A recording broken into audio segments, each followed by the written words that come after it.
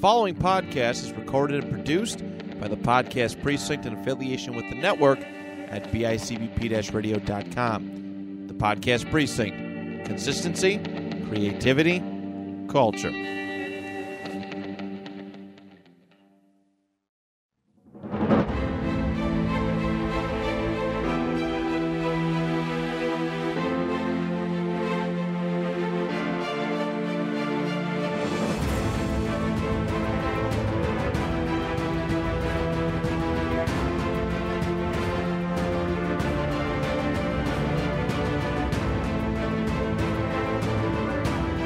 Everybody, and welcome to another edition of Rediscovering the Indies, an independent wrestling history podcast. I'm Chris Gello, joined alongside Jonathan Ash. Hello. And it's over. 4 months of XPW. It's consumed our life. We did a deep dive into it. We learned a lot, both regrettably and non-regrettably. A lot of Rob Black research. Yes, and a lot of Rob Black podcasting. And our prediction was correct. XPW, apparently, according to Rob Black, is coming back. So we're sorry. It's going to be an interesting fall between the dark side of the ring and the return of XPW in November, apparently. So, and what's crazy is that his first show is going to be like, for me, an hour where I live in, it's where you live in Rochester, New York. 10-minute drive, yeah. So we're going to keep an eye on that, for the people, the speculation and the rumors that we caused the return of XPW. I'm not taking credit for that. Yeah, I'm not building us up to be that big, a big contributor here, but dark side of the ring. I know we're getting blame. I've received quite a bunch of messages from other people just with their disappointment towards me, thinking that I'm to blame for this. Real quick, I want to thank a returning sponsor here on the podcast, the Wrestling Entertainment Network, WEN. Really, really great YouTube show. Make sure you're subscribing to their YouTube. They've had a really good month with YouTube subscriptions, and let's keep that number growing. And we'll talk about a little bit later in the podcast, but check out WEN, the Wrestling Entertainment Network. Something different, but still in the realm of pro wrestling, which is pretty cool. But yeah, we'll kind of get into it. So we're changing gears here. This is not XPW Part 5.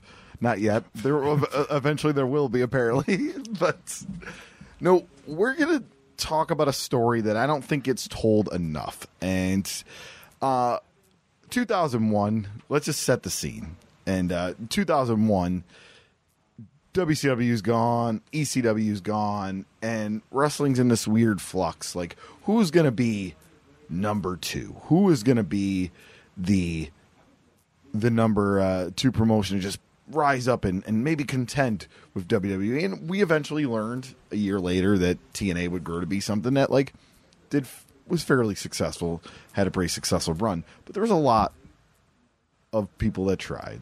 There was the WWA, there was XWF,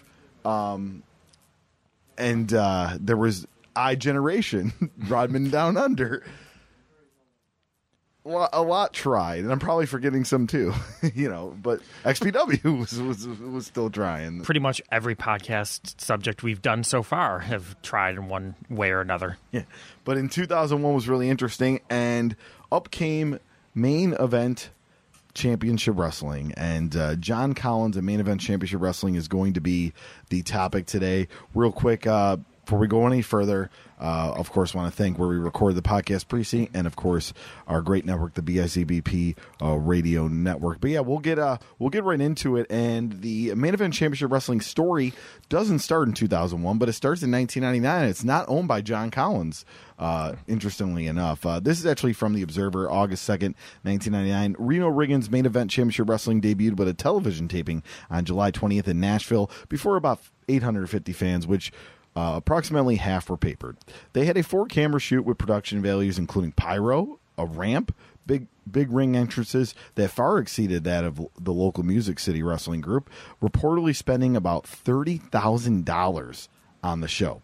They taped 3 to 4 weeks worth of television, but at this point, they appear not to have a local outlet, with Les Thatcher and Dutch Mantell doing the announcing. During the show, Riggins ran down Music City Wrestling, although much of the undercard consisted of wrestlers from that promotion. They also announced a return show in November.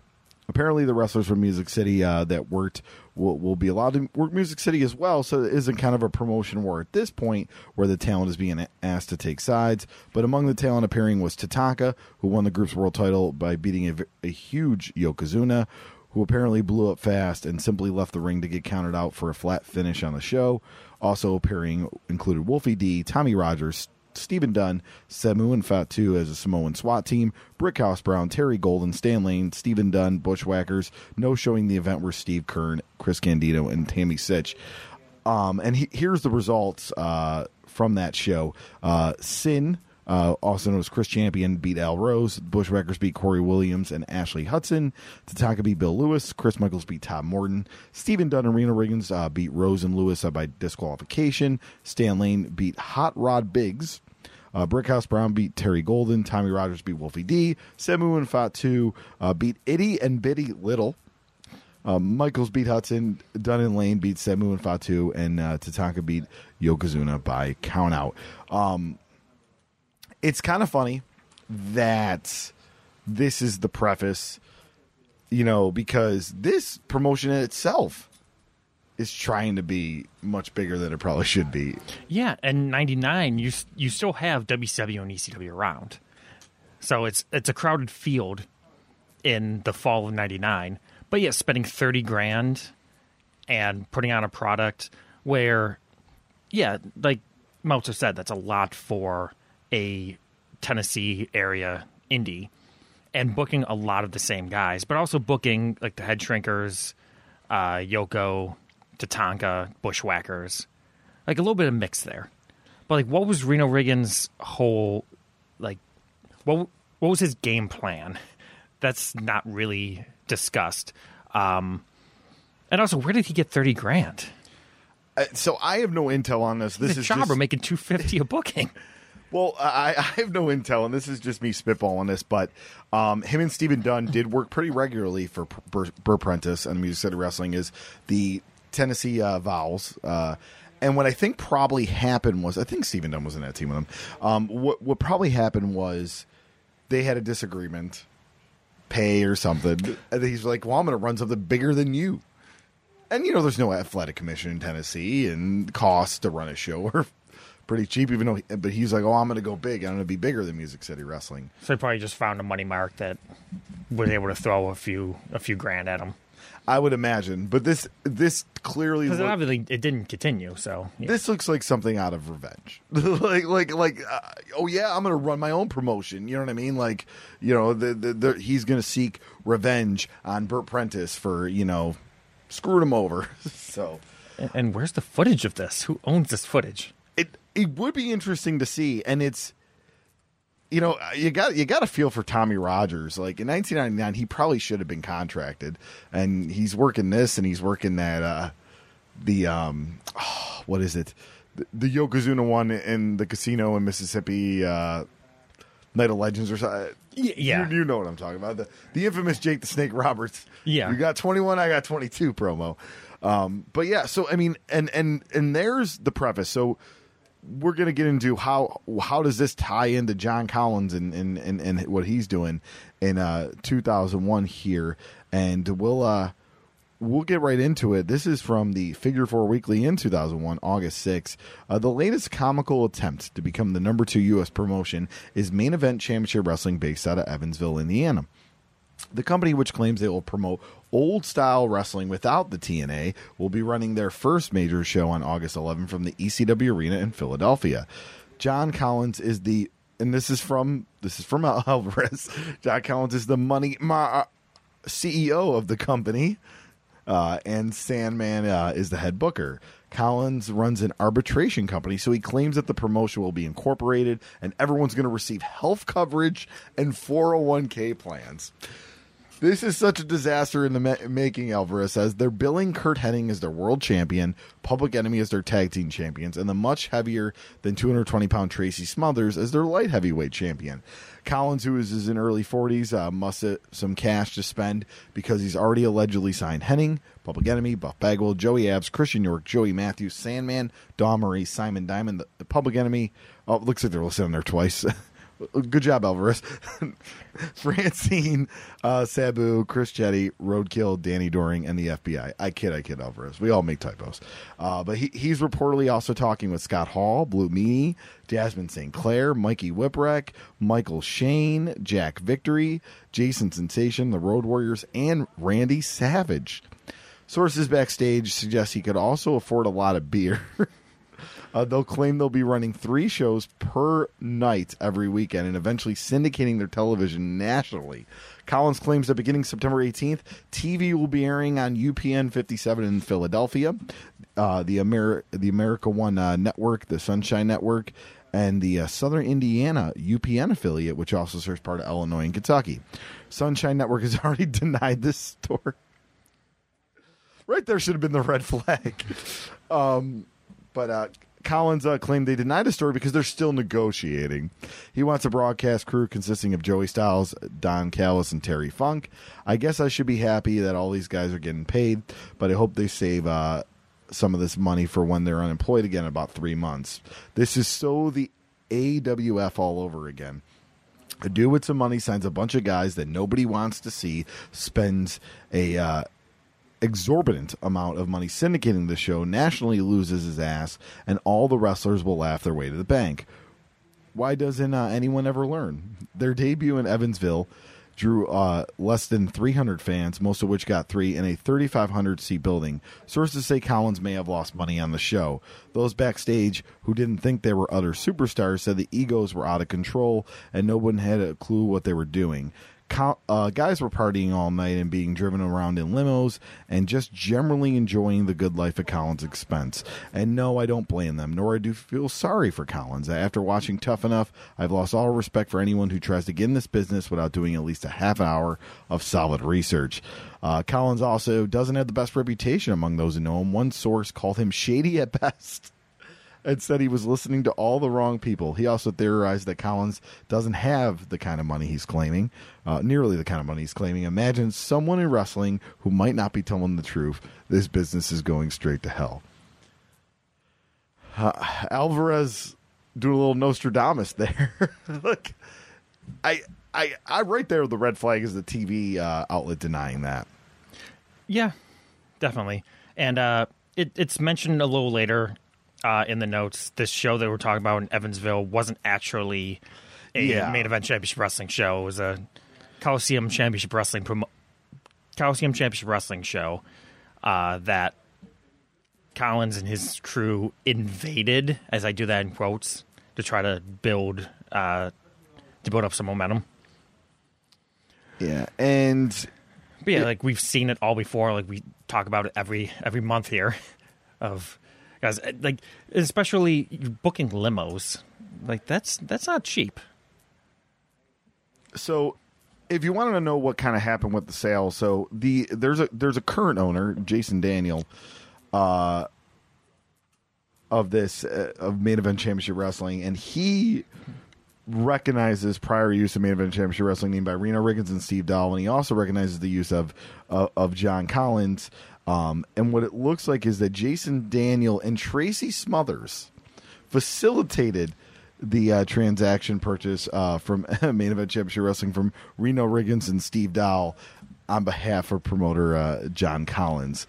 And here the transition consisted, and like this is from WrestlePedia, the transition only consisted of an 18 by 18 foot wrestling ring, MECW vinyl banners, and the 3 championship title belts. So that's very interesting. That's what you get when you buy an indie fed, though.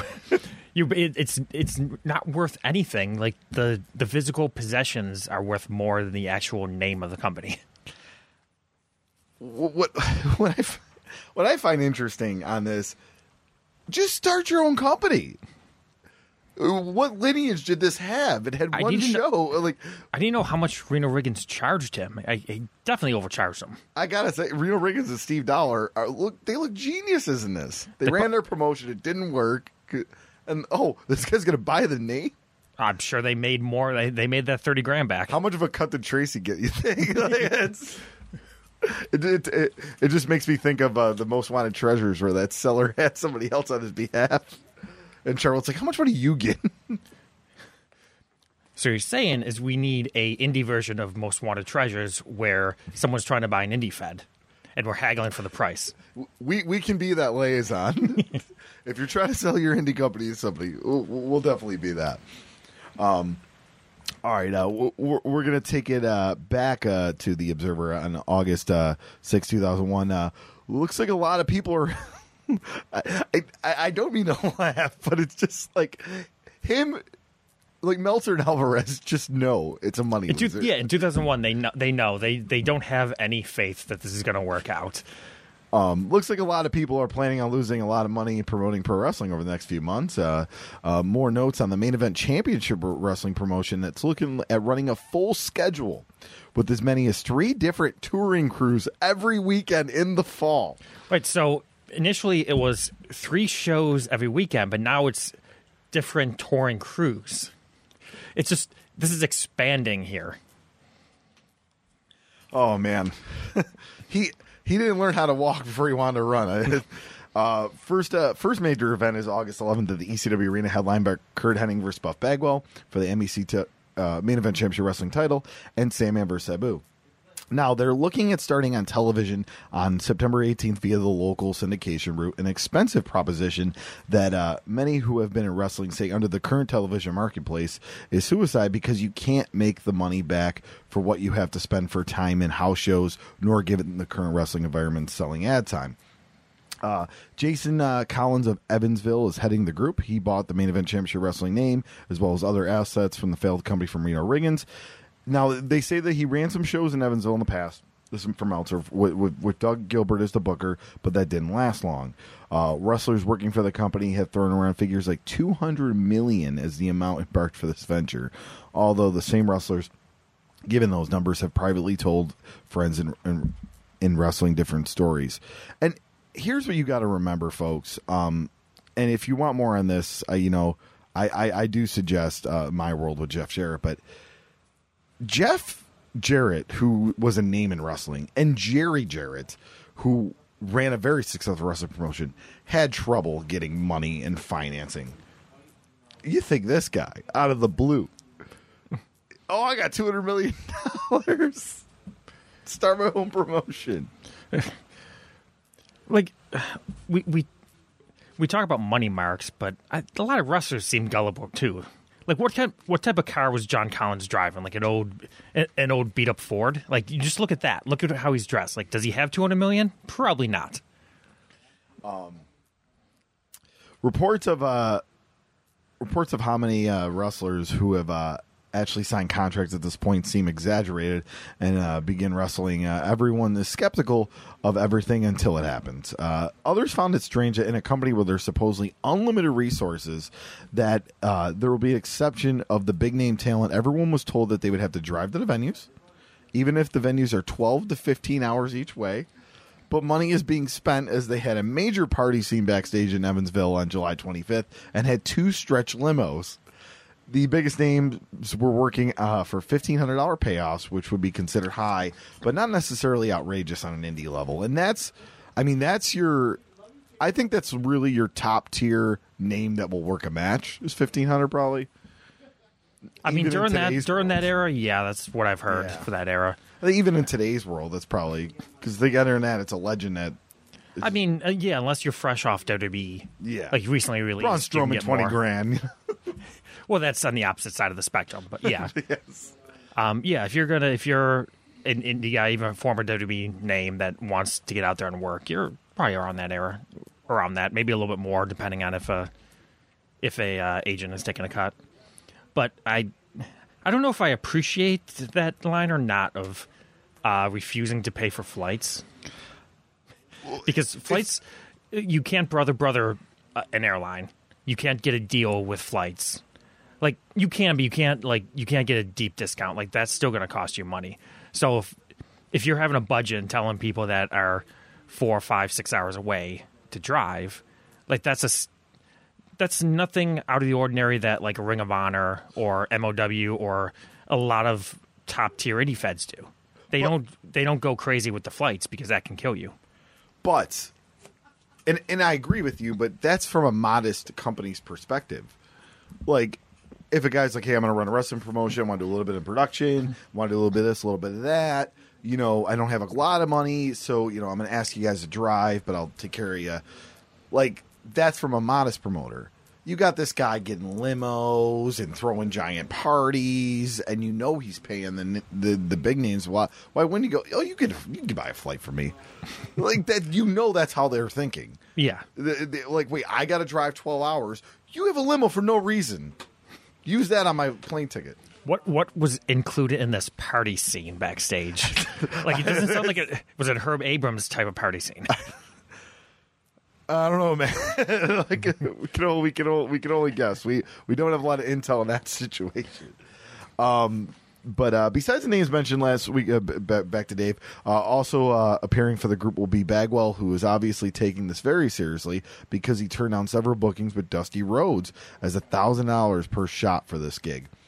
Joey Abs, Michael Shane, Tracy Smothers, and they're looking at getting the Road Warriors. And this past week, Kevin contacted Kevin Nash and some of his friends.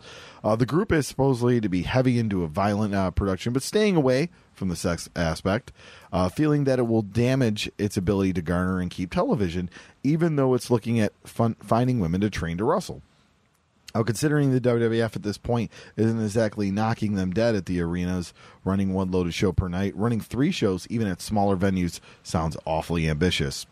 They're also talking about running internationally, which seems to be everyone is looking at because WCW, even in 2000, when they were dead in the States, did huge business in Australia and England as a novelty. I mean, that was the WWA mentality, and WWA did really well in Australia and Europe. And decided to come to the States. Yeah. The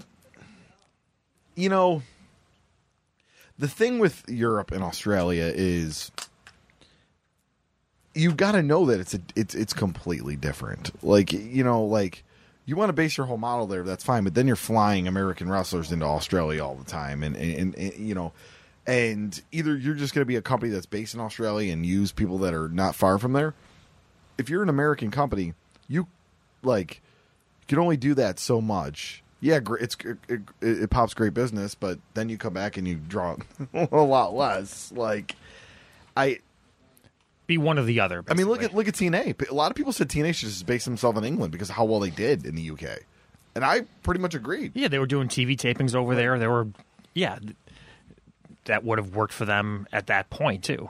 Because even if you do amazing business, my point what I'm trying to get at here is even though you do amazing business in these areas, if you don't base yourself out of it, the money you make in the end run's not going to be worth it because flights are super, super expensive, especially to Australia. We just got done talking about XPW running Philadelphia, and flying people in. So yeah, that will kill you. All right. They sort of debuted, and this is where we get a little more detail what this weird show is. They sort of debuted on July 25th, doing a run-in at the local Coliseum Championship Wrestling promotion, which does weekly shows in a 3,200-seat building, usually drawing between 60 and 80 fans. The group, which ran a debut show in Vincennes, Indiana, the previous weekend with the same crew drawing about 600 fans, did a major local media blitz, hoping for a big turnout as well as doing heavy papering. Since they got some local media to attend the dawning of the new era, and 80 fans in the building will look pretty pathetic, but even with all that, there were only 200 fans, or 220 fans there. It started by Sandman, who has dropped noticeable weight, apparently, from his ECW days, caning everyone. Also running in were Public Enemy, Smothers, Bagwell, Fidel Sierra, Chris Champion, and Henning, who everyone has seen him at late remarks. At 43, he looks the best shape of his life, and we would see that in 2002 when he popped up in the in the Royal Rumble. But Terry Taylor was backstage running the dressing room, and although as a press time, he had not committed to the project, and after all the problems in WCW where nobody was in charge, he wants complete power if it comes to run the wrestling end. And ended with Bagwell coming out with all the belts, giving PE the tag titles, Smothers the light heavyweight title, and Hennig the heavyweight title. Collins did an interview on the station claiming that the group was already the number 2 promotion in the United States. I think everyone with a pulse in wrestling claims that these days. My feeling is that when a company can draw more than 3,000 paid to a live event, which OVW, AAA, and another Lucha group have all done in recent months, and not until that time, and nobody can claim to be the number 2 and have it mean a thing. Collins made a threat towards WWF saying they would be number 1 in 36 months. And those for you quote savers, put that one next to Hogan's quote from 2 weeks ago, which I don't know what he's referencing, but I'm assuming Hogan probably an XWF quote, XWF was going to be Sandman himself, who was a booker who was flirting with the idea of putting a bid to buy the ECW name, because with all the ECW exposure in WWF, the name actually means more now than ever before, and using it in new markets would at least pique some interest more than Main Event Championship Wrestling would, but Collins didn't go for it. The idea is to use Joey Styles and Terry Funk as television announcers, and Don Callis is either an announcer or manager. Both Bobby Heenan and Mark Madden have also been talked about regarding announcing. Okay, red flag number 2. This guy doesn't think trying to buy the ECW name is worth it, but buying the Main Event Championship Wrestling name that ran one show in Tennessee is worth it? Well, obviously, Main Event Championship Wrestling didn't lose as much money as ECW, so it's got to be a better brand, right? And also, too, I think at this point, even though it was still in bankruptcy, I think WWE's getting this name. like, why does Sandman even think they got a WWE shot? would fight for the name, and they eventually did. Like, you're not going to outbid the WWE on that. Yeah. And I looked up Vincennes, Indiana. Population 18,000. It's sort of in the middle of St. Louis, Indianapolis, Louisville, Cincinnati, Terre Haute. Like, if you just look at like a circle with all of them around there, in Evansville too, it's kind of in the middle. So if this was a really good Fed, you could draw fans from all different cities. But you're obviously not drawing in the middle of nowhere unless you have a name. You know, and even then that market's kind of crowded because you got, you know, OVW, you got IW Mid-South, and I think Mike Sharp, or not Mike Sharp, Mike Samples was running something too, if I'm not mistaken at that time. But yeah, I mean, it's kind of a crowded market. To this day, Indiana is a pretty crowded market. As we know, with Indiana's lack of athletic commission and lack COVID rules, like they seem to be a hotbed for wrestling in the last year. All right, here. So we're going to go to Figure 4 Weekly. This is August 9th, 2001. Main Event Championship Wrestling runs August 8th in Barberville, Kentucky, August 10th in nearby Hazard, and August 11th in Jackson, using such names as Joey Abs, Otto Schwanz, Tracy Smothers, Kevin Northcutt, and the American Dragon. Smothers, by the way, is no longer the light heavyweight champion. The belt now belongs to Michael Shane, although how he got it was a mystery since the company has not run any shows yet. In a correction from last week, Main Event Championship Wrestling didn't run their first show in Evansville, Indiana. Instead, they invaded a CCW show. The first show is still scheduled to run August 11th at the former ECW Arena in Philly. It's going to be a free show since they're taping it for TV and don't want 150 people in the building. Red flag number 3. They will be putting tickets on sale for the next show that evening, September 22nd, in the same building. So they damn sure better have the hottest show in wrestling history. Otherwise, they're going to be hard-pressed to sell any tickets to those fans who got them for free. This will also be the first day that they run a split crew, since some of the guys will have to be in Jackson for that show. So your debut show, you want to run in Jackson, Tennessee, and Philadelphia. But I'm so confused. But yet, it isn't your debut show because technically, like, Barberville would be on August 8th. So like, this is all so confusing. Like, why did he not just run one? Like, what is he doing? I mean, from everything I could tell, none of these three shows never didn't happen. happened. Yeah. No. I mean, I say from what I could tell, I think I'm pretty confident these never happened. I mean, these talents must have thought his money was good, because come on, these are some smart guys. You know, especially Tracy Smothers can't be going split crew for a company that never debuted. I think Tracy, just as long as the money was there, as long as Collins fronted him the money to run these shows, I don't think Collins was even there for them or even cared. All right, here. So, Main Event Championship Wrestling also sent a press release last week claiming Curt Hennig has reached a verbal agreement with the company. The release continued. When Curt Hennig signs his name to something, it's as good as done. Wait a second. Did he sign or verbally agree? Something doesn't gel here. Maybe he signed a contract and spit, which would both be a signed and verbal agreement. John Collins, the money mark behind the group, once again, this is Alvarez, gave an interview to WrestlePalooza Radio last week. He said that Main Event Championship Wrestling wasn't started overnight. They've actually been around for a few years. The truth is, Collins bought some equipment from the old MECW promoter, so in essence, the new version did start up overnight. He said the company was going to be fan-friendly, and then after the show ended, that they would be telling fans that they would go out to hang out with the wrestlers. I wonder if the wrestlers are aware of this yet. He said money made at personal appearances will be donated to charity. Wonder if the wrestlers were aware of that one, too. I hope the charity is the John Collins Struggling Promotions Fund, because otherwise there won't be a whole lot of personal appearances made before this thing folds. He said Sandman had one of the best wrestling minds in the business. He's right. When I think of great wrestling minds, I think of Vincent K. McMahon, Antonio Inoki, Jim Cornette, Sam Mushnick, Shoei Baba, and of course, the Sandman. Speaking of Main Event Championship Wrestling, Buff Bagwell worked for them last week and made a whopping $1,000 off a $45,000 investment. Basically, the WWF agreed to provide him 3 months' worth of severance pay after he was released, but then he worked this show, so they cut him off. That's my favorite part of this whole story. Man, Buff released like, I can take it right now because this guy's going to take care of me. Buff made a lot of bad decisions, bad business decisions in 2001. He did, yeah. This is one right here.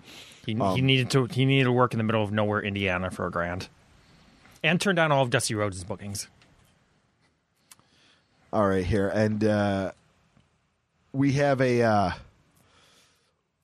have one more little blurb here from the Observer before we actually get into the show, and we got a whole lot of stuff cool from a lot of sources for that. But this is from the August 13th Observer, which technically would have been out after the show, but back then it's 2001, so they were mailed out. So yeah there's delay. They seem to be the on-paper claim plans for John Collins and Main Event Championship Wrestling, which a lot of people have already making comparisons with the late Herb Abrams. At first, they're going to run 2 territories, an East Coast territory headed by the Sandman and Midwest South territory headed by Tracy Smothers. Collins said he had contracts with the Sandman, Hennig, and Public Enemy. The first major show was August 11th in Philadelphia at the ECW Arena. They never announced a lineup, did no advertising other than putting up flyers near Philadelphia, and didn't even put tickets on sale. The idea was to sell tickets at the door for $20, and apparently they thought simply that the internet buzz would draw, but 4 days before the show, apparently scared of turnout of 200, 300 fans, and that they were going to tape television, they announced that the show would be free. The idea is to encourage people to spend $20 tickets for the next show. While matches were announced before the card, it has all changed, and nothing was announced except Curt Hennig, Buff Bagwell, who apparently blew his WWE severance package of 3 months, or $50,000 now is reported here by Meltzer, by appearing with this group. Francine, Dawn Marie, Sandman, Sabu, Fonzie, FBI, Public Enemy, Barry Windham, Mike Rotunda, and Danny Doring will be there. There are already problems as Joey Styles publicly talked about being an announcer, said he never agreed to anything with the group and isn't with them. Terry Taylor's situation is iffy after Collins missed a scheduled meeting with him where they were to make a deal, and Henning is really frustrated on a lot of levels, both with Taylor saying nobody would get a guaranteed contract, as well as them flying him to Kingsport, Tennessee to work a Southern States wrestling show on August 3rd. Bo James, if you're listening, or your friends of Bo, we need to know this story. So John Collins paid for his flight to go work for Bo. According to this, I have to know more about this. But so they can do an invasion angle that nobody but a few hundred local fans would see. So, wow. Main Event Championship Wrestling, Southern State Wrestling. Invasion angle. That's the first I've heard of that. But yeah, he, let's see here. Henning is pushing for more control and wants to bring in Bobby Heenan as an announcer. The next set of shows are September 20th, September 23rd in Danbury, Connecticut, Binghamton, New York, Philadelphia, and Salisbury, Massachusetts. And they have a Canadian tour in November. Were they thinking of running the American Legion in Binghamton, New York? I guess, you know. Too bad that show never happened. Maybe a young Johnny Moose would have attended. Oh, he would have been there. Some new names mentioned this week include New Jack, Chris Harris, Spanky, and Prince Justice, a.k.a. Abyss. There is a tremendous amount of skepticism to this venture, as mentioned last week, not only because Collins himself has admitted of a past prison record, red flag number 4, and the people who have claimed to have been signed haven't been signed, red flag number 5. And many haven't been even contacted. Plus, there have been denials that talked about television deals, none of which have been substantial enough to build something at this level to begin with. I'm still amazed at the roster when you look at you're running. Why did they go? They like. You look at the roster. Like half of them are ECW style workers, and the rest are Southern style wrestlers. You got Barry Windham, Mike Rotundo, like Kurt Hennig, Buff Bagwell. You have like a mix, and I don't think it's a healthy mix. Well, I think you have two different promotional tactics here. I get the ECW guys putting faith in this guy because they're like, well, you know, where else? And Paul did it, and they put their faith in Paul Heyman. Like, yeah. So. If WWE wasn't going to sign him at that point, they're like, whatever. And they're all very local. But a guy like Mike Rotunda, at this point, is pretty much retired. Why leave your home unless this is guaranteed money? Yeah. Like, you know, a guy like him. Like Mike Rotunda coming out in the ECW arena. It's like the U.S. Express against Public Enemy. And like, and I think the Terry Taylor thing's interesting because you could have had a booker there, whether you like Terry Taylor or not. Terry Taylor, Sandman. Yeah, that's... Clash of Styles. And nothing against the Sandman, but like, you know, if I want to run television tapings, I'm probably going to have Terry Taylor do it since he was doing it for WCW like for years. And WWE, yeah. Yeah. So, but we have something interesting here by doing research of this, and from a IGN message board, somebody posted a transcript of a radio interview that John Collins did with Noel Holbard's Radio, and I'll get right into it here.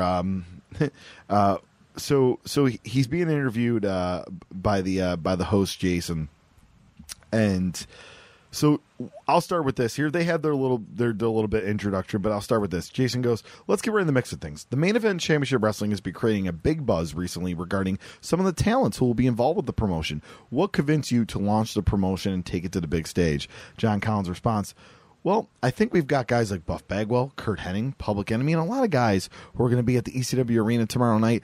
Build that building. What better place to have our inaugural show?" I think we've got guys. Red flag number 6. Jason, I couldn't agree with you more. It's a great venue to watch a wrestling event. A lot of great names, as you mentioned, and 2 other names that are involved with the company are Sandman and Tracy Smothers. What role do each of them play in the MECW promotion? And John Collins' response: "Well, the Sandman is the booking and talent coordinator in the East, and Tracy Smothers is going to book us down in Kentucky and Tennessee. If you listen to the internet, though, Tracy Smothers quit yesterday. I was drinking a beer with him down in Evansville, Indiana at the Coliseum the same night that new stuff was released, so there we go." See, don't believe what you read on the internet. That's not a bad idea either. Of if you're going to run different territories, have different style in each area. So I can understand where he's coming from there. Yes, but he should have ran one show and first, like in one space with one style, and then branch off. Another host from the show, SA, speaking of Smothers and those rumors, it was noted that he was in and then out of the group. His status is still good, right? And John said it has been good. He never left. SA follows up with, what were the chain events that got the rumor out? And John goes, I have no idea. I don't read it. People tell me about it occasionally, but unless it's like ESPN or something like that, I hold no validity to it. Those damn dirt sheets. Well, yeah. I'm sure you see what Alvarez and Melter say. Now, Jason goes, thank you for the plug, John. We appreciate it. One obvious issue is that in order to make it to wrestling, it needs to be on a stage where everyone can see it. As far as a national TV deal goes, where do you stand with the company at this point, and what is the process you'll need to go through in order to get Main Event Championship Wrestling onto the big screen? John goes, well, we've got 3 verbal commitments right now from national television companies. Folks, this is 2001. Fusient couldn't find a TV provider for WCW. ECW couldn't find TV in 2000.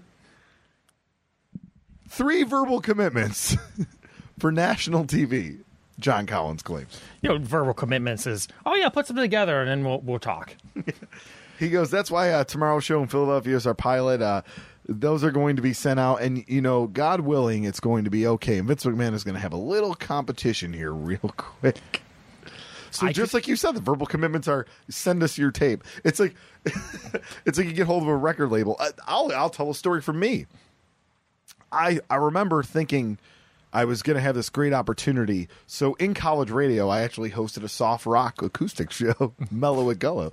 And I was like, I'm about to graduate. I think that this certain station would probably be a good, and I'll tell a story. I don't care at this point. I'm not a radio business. So Star 102.5 and Sue O'Neill was like the program director at the time. She may still be. I don't know. But like she was like at this media convention thing we had at Buff State where it was students and people in the business and and I'm on these panels and I'm thinking oh man, I'm gonna impress and all that. And I said, hey, hey Sue, and I think she might have been a WBY alumni too, which is hey Sue O'Neill, this and that. Oh yeah, just send me your tape. Sent the tape, got no response. I think that's a verbal commitment. Just send me the tape. And I think it's like that. Yeah. Just you sound good. Just send me your tape. Yeah. And I think that's exactly what happened here. I've definitely finished that. I will never work a Star Wars 2.5 again in the Buffalo area. That's really not your genre anyways. Not anymore. Now, this is from SA. Now, John, what was the reason you decided to make the show on Saturday night at the ECW Arena free for all the fans? John goes, well, the weather. 98-degree temperatures. I didn't want to. Honest to God, I've said this from the first time anyone has ever spoken to me. We're going to be a fan-friendly company. The fans are actually doing us a favor, showing up to help us with our pilot. Why not let them in for free? So he's blaming the building for not having air conditioning. Yeah, and here's the thing with TV tapings, right? A lot of them have all notoriously been free, like Impact. I attended an Impact taping years ago at Universal Studios. It was free. You had to wait in line and hope that you're the, what I mean? Yeah. But going back, WCW Saturday Night was always free to get into the traditional exactly center stage, the traditional tapings. ECW didn't really do traditional TV tapings, so they charged, and WWF always charged because they just did them really with that. They did them in arenas, in arenas. So that concept there, that's fine, but don't do it at the ECW arena in Philadelphia. Get a TV studio. Do it like Memphis TV. And that's the thing. You clearly have connections to the South with Tracy Smothers and Bo James. Have them put something together for you. Do it. I mean, honestly, the XWF, it looked like they were doing it the right thing, doing those tapings, at Universal Studios. And quite honestly, that was probably the best produced product of that time period of those promotions. And, and they still didn't get a TV deal. So, well, you had Brian Knobs working in the office. That was the issue. So back to the interview. Jason said, "Hey, it's unfortunate that not everybody does business the way, because I think one, you're going to have a packed house if the host playing favor to him. You've got a lot of great names on the bill tomorrow night who I'm sure are going to give a great effort. It's a shame that more people don't know what the Main Event Championship Wrestling is doing tomorrow night, or Main Event Championship Wrestling promotion is doing tomorrow night." John goes, "We're fan friendly, and that really is the bottom line. We want the input of everyone, and I'm really looking forward to coming to Philadelphia. That's exciting to me and the fans up there. I hear are the greatest in the world. So we'll find out in 27 to 28 hours. We'll just find how crazy Philadelphia can get. What do you think?" And we did find out. We're at flight number 7. I think we're at 7. I don't remember now at this point. The show's tomorrow night in Philadelphia, and he's not there. You're the promoter. You don't. Unless you didn't fly in the day early? Unless you're a touring company like WWE, where it's pretty much set in place, and Vince doesn't have to be in that. But he probably does go to wherever Raw is on a Sunday night if there's not a pay-per-view. He did back in the day, the Attitude Era, and shortly after. Yeah, they were there the night before. You really should be there the night before, especially if you're flying in some of the names. You probably want to take them out to dinner. And there's a lot of names on this that are high maintenance too. You kind of need to be in town to deal with any issues. Bring in Buff Bagwell and Kurt Hennig, get them a dinner, and make sure they're on the same page. And because show day, you got a million things, and then you could squish some potential issues on that night before the show by being there in Philadelphia. Yeah. Plus, you don't even want to talk to the arena staff. Where are you going to set up this, set up that? How's your ring crew going to set up? Where are they going to set up the ring? What's the issue with the lighting? What's the issue with the production team? So the host Jason goes, "I'm sure they will be pretty crazy. I do have to ask you though, how bad is it going to hurt on Sunday when you wake up with a major dent in the checkbook?" And John goes, "Not at all, not at all. The way we see it is we're still going to make money on merchandising. We're still going to sell advance tickets for our September 22nd show at the ECW Arena. But after tomorrow night, hopefully they'll rename it the MECW Arena." Well, XPW did that not too shortly after. What merch? What merchandise? Just like a shirt with a logo on it? Like he's talking like he's Vince McMahon with a giant fucking warehouse. And like a mail order operation going on. I don't know why this show is so funny to me. Because it's just like, how did no one you knew the end. It's you 2001. Movie. In hindsight, I guess. Yeah. People just wanted something to grasp on because everything was gone. If you look at that perspective, I could see that. You look at WCW names. We all hope for TNA to succeed at first. Yeah, exactly. But he says finances, that's just not an issue with it right now. The issue is to produce the best television pilot we could possibly get. Get the fans of Philadelphia up off their feet and just go crazy. Hey, we're not going to charge them for a whole seat. We just want a little corner where we're going to keep them on the edge all night. I kind of like that the way you put that. SA goes, very good, John. When you look at the WWF WCW product, what do you think is lacking, and what could Main Event Championship Wrestling bring to the wrestling audience? John goes, the bottom line is when you look up tomorrow night at the marquee at Viking Hall, it's going to say professional wrestling. It's not going to say owner, get over yourself. And I think he means that the owner wanted to be part of it, because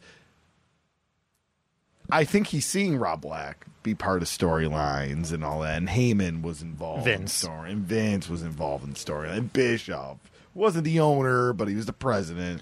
When we went through the XPW stuff, we realized too, Rob Black wasn't a character at first. No. So if this would have continued, John Collins would have been a heel manager. Almost every company we've talked about. I think the only one that really kind of hung out was Roland Alexander. Yeah, he never became he was a heel behind the scenes. Del Gandhi did stuff. Roland was a heel after Beyond the Mat, so he didn't need to be on screen. Jason goes, that's a great way of putting things. A lot of this SA guy's asking good questions. And no offense, I don't know who this Jason guy is. It's probably a guy I like now, but he's really trying to butter John Collins up with this.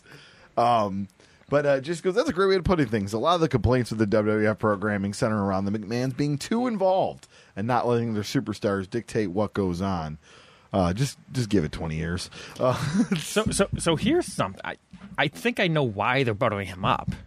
Because during this era, WB really tried to control the narrative. They didn't allow radio shows to get WB guests. You're correct, because I had a show that started in 05, late 05, and we ran the same issues. We never got WWF guests. When I produced the Monday Night Mayhem radio show back in the early 2000s, it was the same thing. We were on college radio and then eventually podcasting in the mid-2000s, same thing. We were heavy on TNA at one point because they were the only guests we could get. WWE refused to send guests to anything that was a wrestling-related radio show. We had a similar thing where I was in the first iteration of Turnbuckle Talk. I'm no longer involved in Turnbuckle Talk, but I was in the first iteration of Turnbuckle Talk that I started in 05 at WBNY in Buffalo, and you took over for the Monday Night Mayhem show when our host got us kicked off the air. There was maybe like a gap of 5-6 months. There was no wrestling talk radio, and then it popped in there. Our host got us kicked off the air, and then we went internet only to podcasting, and you took over. And it's funny, we took over, and of course WWF was really tough, but even TNA, because you guys had like almost an exclusive deal. It seemed like TNA was tough. So Ring of Honor, we interviewed a ton. Of Ring of Honor talent, like a lot of them. So it was, we had like the Ring of Honor exclusive, but not really exclusive, but so.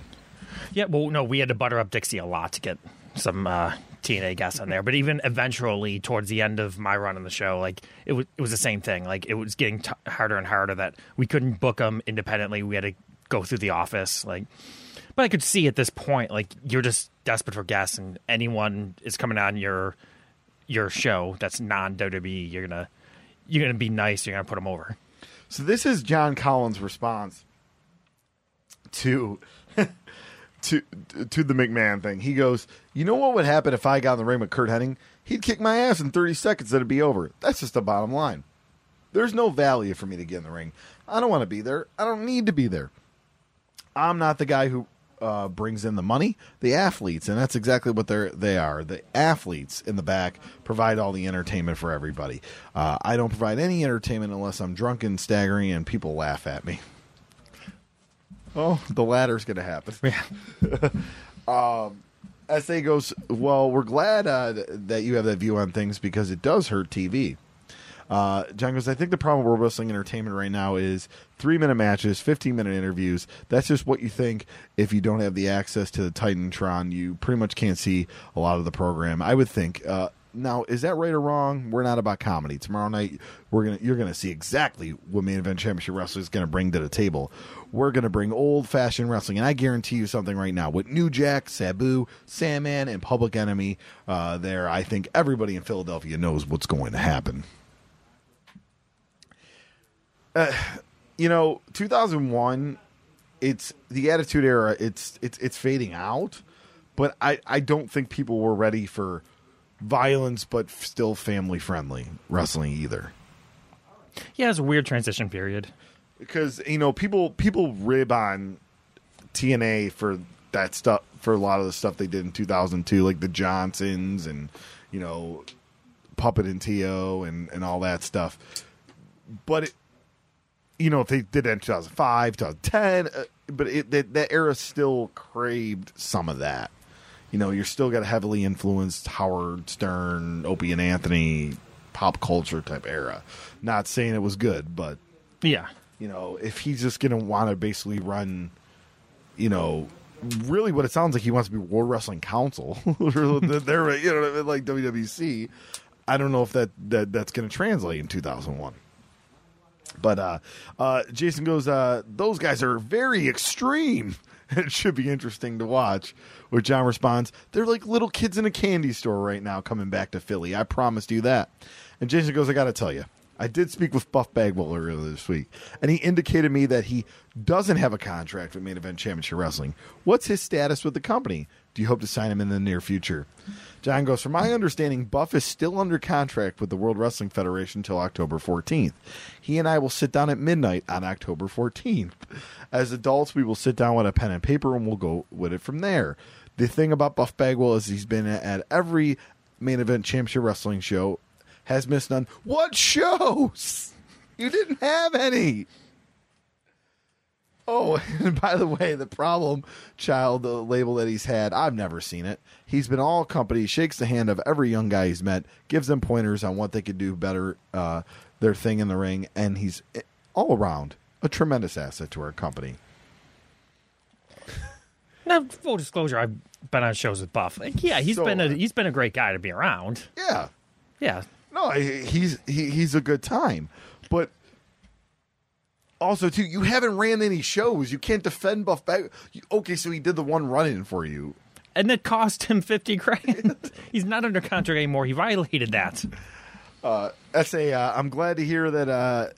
I'm glad to hear that, John, because he does have the image of being a problem child. And John goes, well, good Lord, a broken neck and 15 knee operations. If that don't make you at least have some animosity to somebody, I don't know what the hell would. 15? I don't think he had that. Maybe now he's had 15 knee operations. I don't.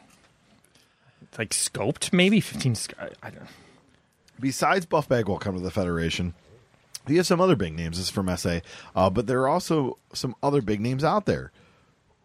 Who would you most likely have work in that Main Event Championship Wrestling that you do not have, and if talks begun with any of the following stars, such as Randy Savage, Scott Hall, Kevin Nash, the Chynas, Jeff Jarrett's, those people who are still out there, and those are definitely impact players in the business. John goes, I would absolutely. You know, I've already heard the rumor that I've signed Chyna. Fact of the matter is, I've never spoken with her. I've spoken with Randy Savage on many of occasion. I've spoken to Terry Taylor on many of occasion. I've not spoken with Jeff Jarrett, but would much entertain that option. Sting, I would entertain the option. It's so casual. He says, like, Sting, you would want Sting, bud. Sting's a big star. He probably didn't take your phone call. Yeah. It's like, oh, would you sign The Rock? Oh, I would talk to The Rock. Like, of course you would. You know, we're not going to be bring in a so-called superstar and don't know how to word without making someone mad, because I don't intend to do that. I just think there are so many good, young, talented professional wrestlers on the independent level right now that have never had the opportunity to showcase what they can do. I'm not going to pass those guys over. You know, some of those bigger names don't want a chance to come into MECW and be a team player, and we don't want them. I'll go get some of these younger guys and showcase what they can do, because some of them out there who can flat out go. You don't want the guys that can't be a team player, even though you book half your roster of those guys. Yeah, that's just. But you got all the Buff Bagwell stuff floating out there, and I'm only here for team players. The guy had his mother call in, which he still denies to this day, but Jim Ross does not deny it. Jason, John, is there going to be a website available anytime soon for fans to keep up with MECW? And John goes, 2 weeks. How come that became the default over the last year of just saying, like, oh, 2 weeks time. Like, but yeah, you're running your first show and you have no information out there. Yeah, it's the early days of the internet, but still, like, it's the lack of advertising is the big thing with this. And we'll get into it more. Because as we've already pointed out through The Observer, like, all he did was flyer around Philadelphia. Like, that's not going to help. Like, how many feds are running the Philadelphia area at that point? Like, you're not... That's not going to cut it for you. SA, I've got one last question for you, John. What will it take to bring this company to the national stage and succeed where others have failed? John goes, the fans. we are a we company and not a me company. We can't do anything without 100% loyal support from the fans. They're the ones who, pay the wrestler's salary.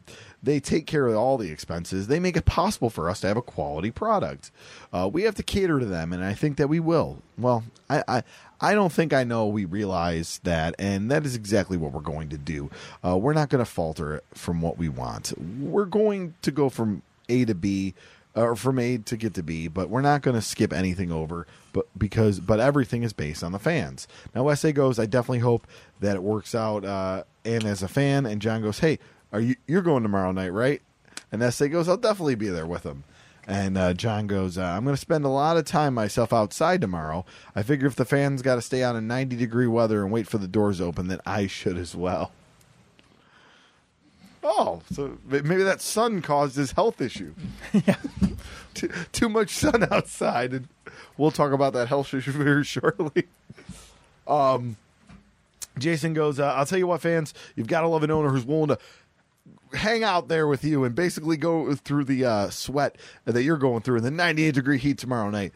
But that's what you're going to get with John Collins and the MECW promotion. John, one last thing before I let you run. I'm going to throw out 5 names out there. Give me a quick answer to each person. This was a very popular thing in shoot interviews for a while. First name is Paul Heyman. John goes, never met him. Jason goes, Vince McMahon. He goes, John goes, don't want to meet him. Then Jason goes, Eric Bischoff. John goes, never met him. Don't want to meet him either. Yeah, because, you don't want to spitball ideas from great minds in the business, like McMahon and Bischoff and Heyman. Jason goes, Kurt Hennig. John goes, I can't hardly do that in a word, but Kurt Hennig is a tremendous human being, not just being a professional wrestler, asset to society, just for the type of person and the character the young man carries with him. He's 42. Like at this point, for 243, like he's not a young man. Jason, and finally, main event championship wrestling. John goes, future. Jason goes, we're hoping the promotion does well, and we're going to be there tomorrow night to support, and we look forward to seeing your workers and talking with you tomorrow night at the ECW Arena. John goes, every fan in the Philadelphia Viking Hall free show, Hennig, Bagwell, Sandman, Sabu, and a few surprises. And then we're getting pretty much yeah, that's pretty much it for the interview. Yeah, ended there. I mean, he asked him the greatest ring announcer to ever ring announce, and he said, and John asked that to the host, and host SA says Bobby the Brain Heenan. Never ring announcer. Never ring announcer. Okay. Yes, but yeah. So I found that interesting when we were doing our research on that, and you could see here.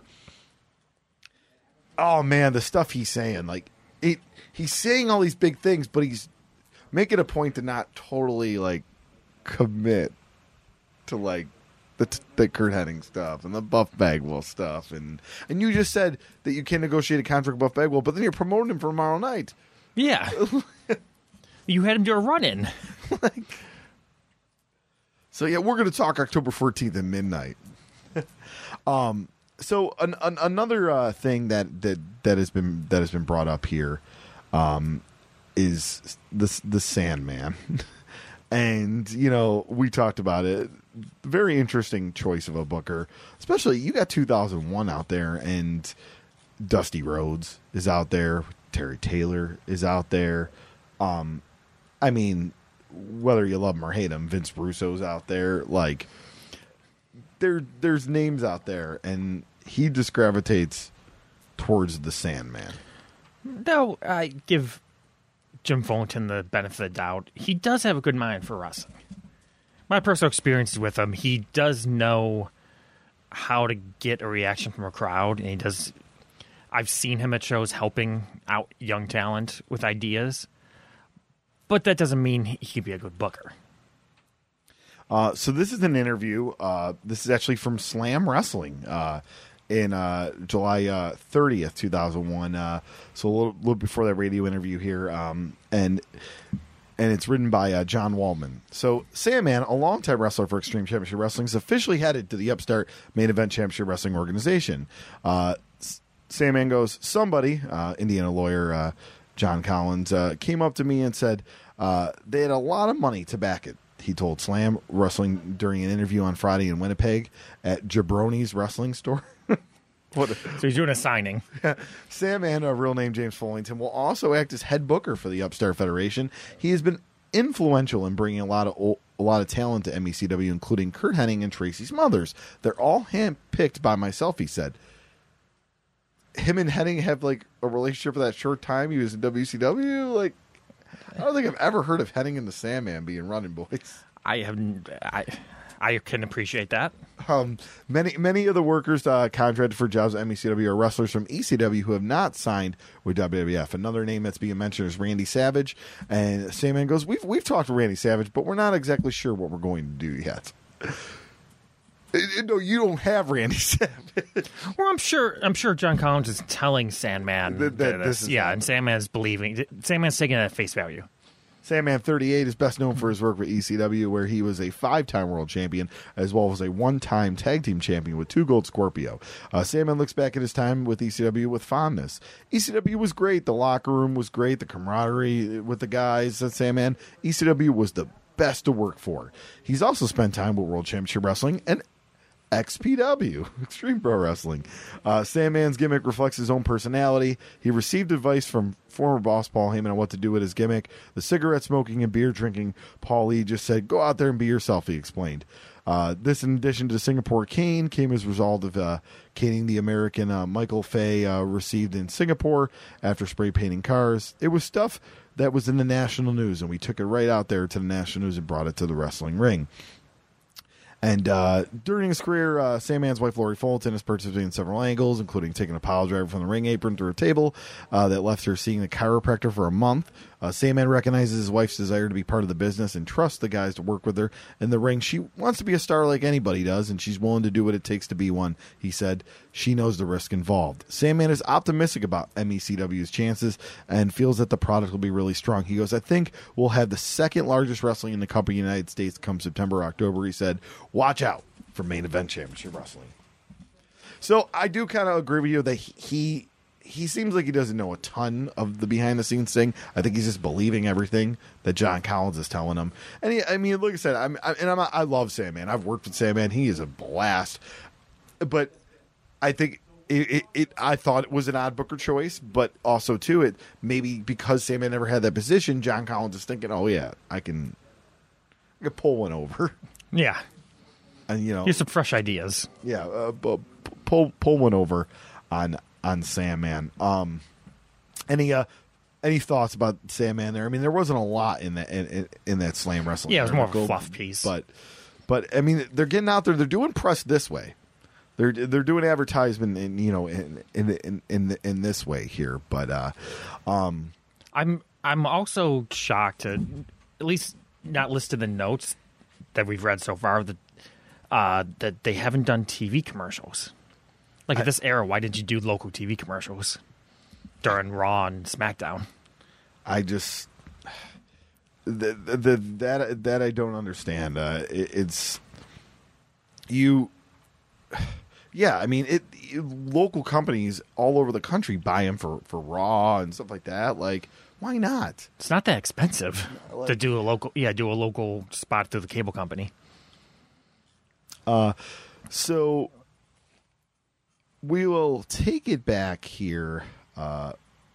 Let's go over the results, and then we'll read the Observer, and then we'll read Bob McGee's thing. But we'll go to the results. This is as of Cage Matched on that. So they're announcing an attendance of 1,000 on here. And the show officially was August 11, 2001. New Jack defeats DeVito. Chris Chetty and Danny Doring defeat Christian York and Joey Matthews. Buff Bagwell defeats Jack Victory with Steve Corino in his corner. Hot Commodity, the team of Chris Hamrick and Julio De Niro, defeated Hell on Earth, Prince Justice and Rob Williams. Kurt Hennig defeated Chris Harris, and that was for the Main Event Championship World Heavyweight title. In the Main Event Championship Wrestling Tag Team titles, Falls Count Anywhere match, the Public Enemy, Johnny Grunge and Rocco Rock, defeated the FBI, Little Guido and Tony Mamaluke. In a singles match, Simon Diamond defeated the Blue Meanie with Jasmine St. Clair. Three-way dance, Crowbar defeats Billy Reel and Roadkill. In a tag team match, Mike Rotunda and Rockin' Rebel defeat the Gladiators. So you know whose license they use. Yep, Gary Wolf and Johnny Hotbody. I just Side note, I want the team of Rocket Rebel and Mike Rotunda. Where is the footage of this? This needs to be on IWTV. I'm sure Emil would want this. Yeah. Want to watch this. And then we have the main event championship wrestling APW hardcore title. Stairway to Heaven match. It was vacant for it was Sabu with Bill Alfonso defeating the Sandman. I don't know where they get the APW from because I looked it up. Its lineage is just main event championship wrestling. I have no clue. Where's Rockin' Rebel running at that time? Like, what was his fed? Because maybe that was it. Maybe they just need a title belt, and they grabbed someone's title belt that just says APW on it, and decided to use that. that possibly, Appalachian Pro Wrestling or something. Exactly. I just kind of want to run down the card real quick as far as who was there, like our thoughts and all that before we get into back to the Observer and the Figure 4. So New Jack makes sense. Philadelphia. Tony DeVio, another guy, kind of local, not a crazy drive from him. He was from New York area. They're guys that Sandman knows they can get cheap. Chris Shetty, Danny Doring, same thing. East Coast guys, York and Matthews, ECW guys at this time. And here's what I think, though. He said young talent, and really other than, I guess Chris Harris, Abyss, and Rob Williams, but like everybody else has been on TV and established, before that. Buff Bagwell defeating Jack Victory with Steve Corino. I love me some Jack Victory and Steve Corino there. The tag team match sounds a lot of fun. Chris Hamrick and Julio De Niro and Prince Justice Rob Williams. I tried looking up Rob Williams because he's the one that stood out here. It looks like he did the Patriot at one time. And he's worked sporadically. He does have a WCW appearance where he lost to Steven Regal on a Saturday night show in Cape Girardeau, Missouri. And a WWE Jacked appearance. Yeah. Chris Harris, Doug Basham, and Rob Williams lost to X Factor in May of 2001. So he was definitely an indie guy. He was. I wouldn't say on the radar, but like a Kentucky, Ohio, Indiana guy. It seems like. He's a guy that must have had look in the build to actually be able to get dark matches. So yeah, he mostly worked for NWF. A lot of just random stuff. He didn't wrestle a lot. at least wrestling good feds or big feds that are actually on Cage Match. Most recent events were 2015 for the new NWF, and nothing really a lot notable there. But that ran out of like Fairfield and Cincinnati, Ohio. You know what? I guarantee I'll ask my friends that were from that live down that area. I'm sure they know this guy. If he's from Ohio, that's probably he's from Cincinnati. So I'm going to ask my old HWA buddies, all my friends that worked at HWA. I didn't work at HWA. But also, like, tagging with Abyss, and Abyss worked that area, the Southern Ohio territory, a lot during that era. So, obviously, if they had a tag team name, they probably were a regular tag team at that time. Yeah, well, so that makes sense. That makes sense. You're booking a tag team from that area, or even just booking one of them and the other comes along. So I got some friends that were down in that Cincinnati area during that time period, so I'm sure they got some intel on Rob Williams and who he was and everything. So if we get an update, we'll put something out there on a future podcast. But yeah, so and then real quick back to the. Let's see. I was on Rob Williams' Cage Match here. All right, back to it. There, we had. Public Enemy, let's say, defeating FBI, and Kurt Hennig and Chris Harris. Yeah, I missed Kurt Hennig and Chris Harris. Yeah, Kurt Hennig and Chris. First off, I like that match. I always liked Chris Harris. I'll talk about. No, that's a solid match to help build up Chris Harris. It's a good card, And then you got the FBI Guido and Mamaluke, which were workhorses, both of those guys against a Public Enemy, which in 2001. It's but still, they were still over. They were over. Yes, they weren't doing anything since basically. Early 99. Simon Diamond and the Blue Meanie, Jasmine St. Clair's there. You got Crowbar. Billy Reel and Roca. Billy Reel, I believe, has liked stuff on her Twitter. Well, that's a good thing. We're going to talk good about him then. Yes. But Billy Reel is a guy that's been around a while. Mid-90s, I believe. Yeah, he started in 96, and it looks like he worked regularly until 2009. and then made a rare appearance in 2013 for IWA Vintage. But yeah, he was consistent around. You got IWA Mid-South, and he worked for WXW out of Philly, the Office School promotion. Worked quite a bit for that. Yeah, a lot of Jersey and Pennsylvania. Yeah, a lot of Jersey working. and Pennsylvania, and so yeah, I mean, he's a name I've heard around for a long time. Roadkill, Crowbar, a lot of ECW guys. And then we talk about it. Mike Rotunda and the Rockin' Rebel. We know the Rockin' Rebel is only there because of the license, and the Gladiators. Gary Wolf makes sense. Pitbull, great. Johnny Hotbody was like a big thing in like 1992. like I find it very odd. I feel like that's a Sandman favor. It has to. Seeing him here in 2001, like, oh, we got this big star and this and that. He stopped working in 2001, I think. Yeah, I mean, he actually... This is twilight of his career. If Cage Match is accurate, he works consistently from 90 to 95. Doesn't work in 96 and 97 at all. Works at 98. Doesn't work in 99 or 2000. Works at this show in 2001. And then works for, it looks like, another promotion. Just one show. Jersey All Pro. He works Jersey All Pro. Where he's teaming with Billy Real and the Sandman. And then nothing until 2006 when he shows up at a Pro Wrestling Unplugged show. So. In a 3-way 9-man match. Yeah, whatever that Tagging means. with Gary Wolf and Pete Hunter. Yeah, that match it's got Johnny Candido in it, who also enjoys the show, or at least he's liked a bunch of posts on Twitter. Nick Burke, Z-Bar, and others. So yes, but Johnny Hotbody, that name threw me off when I was going through. So I'm like, this is 2001. I feel like a favor got called in for that. Yeah. And then Sabu vs. Sandman in Philadelphia. That's probably your standard pay-per-view. At that time, it was still going to draw. Yeah. Yeah. So you look at, it's not like he has this like we look at it like in 2001, this is a pretty good card. But I also think like the budget for this, like for what he's throwing out there, it probably isn't as much. I mean, who knows how much Henning and Bagwell are really getting from him, but like this looks like this could be sustainable if you had the right business practice. Yeah. I mean, going into it, you're doing free tickets, so you know you're not making money going in. So it's not a thing of, we drew 50 fans. Oh, fuck. I was hoping on the gates to pay the boys.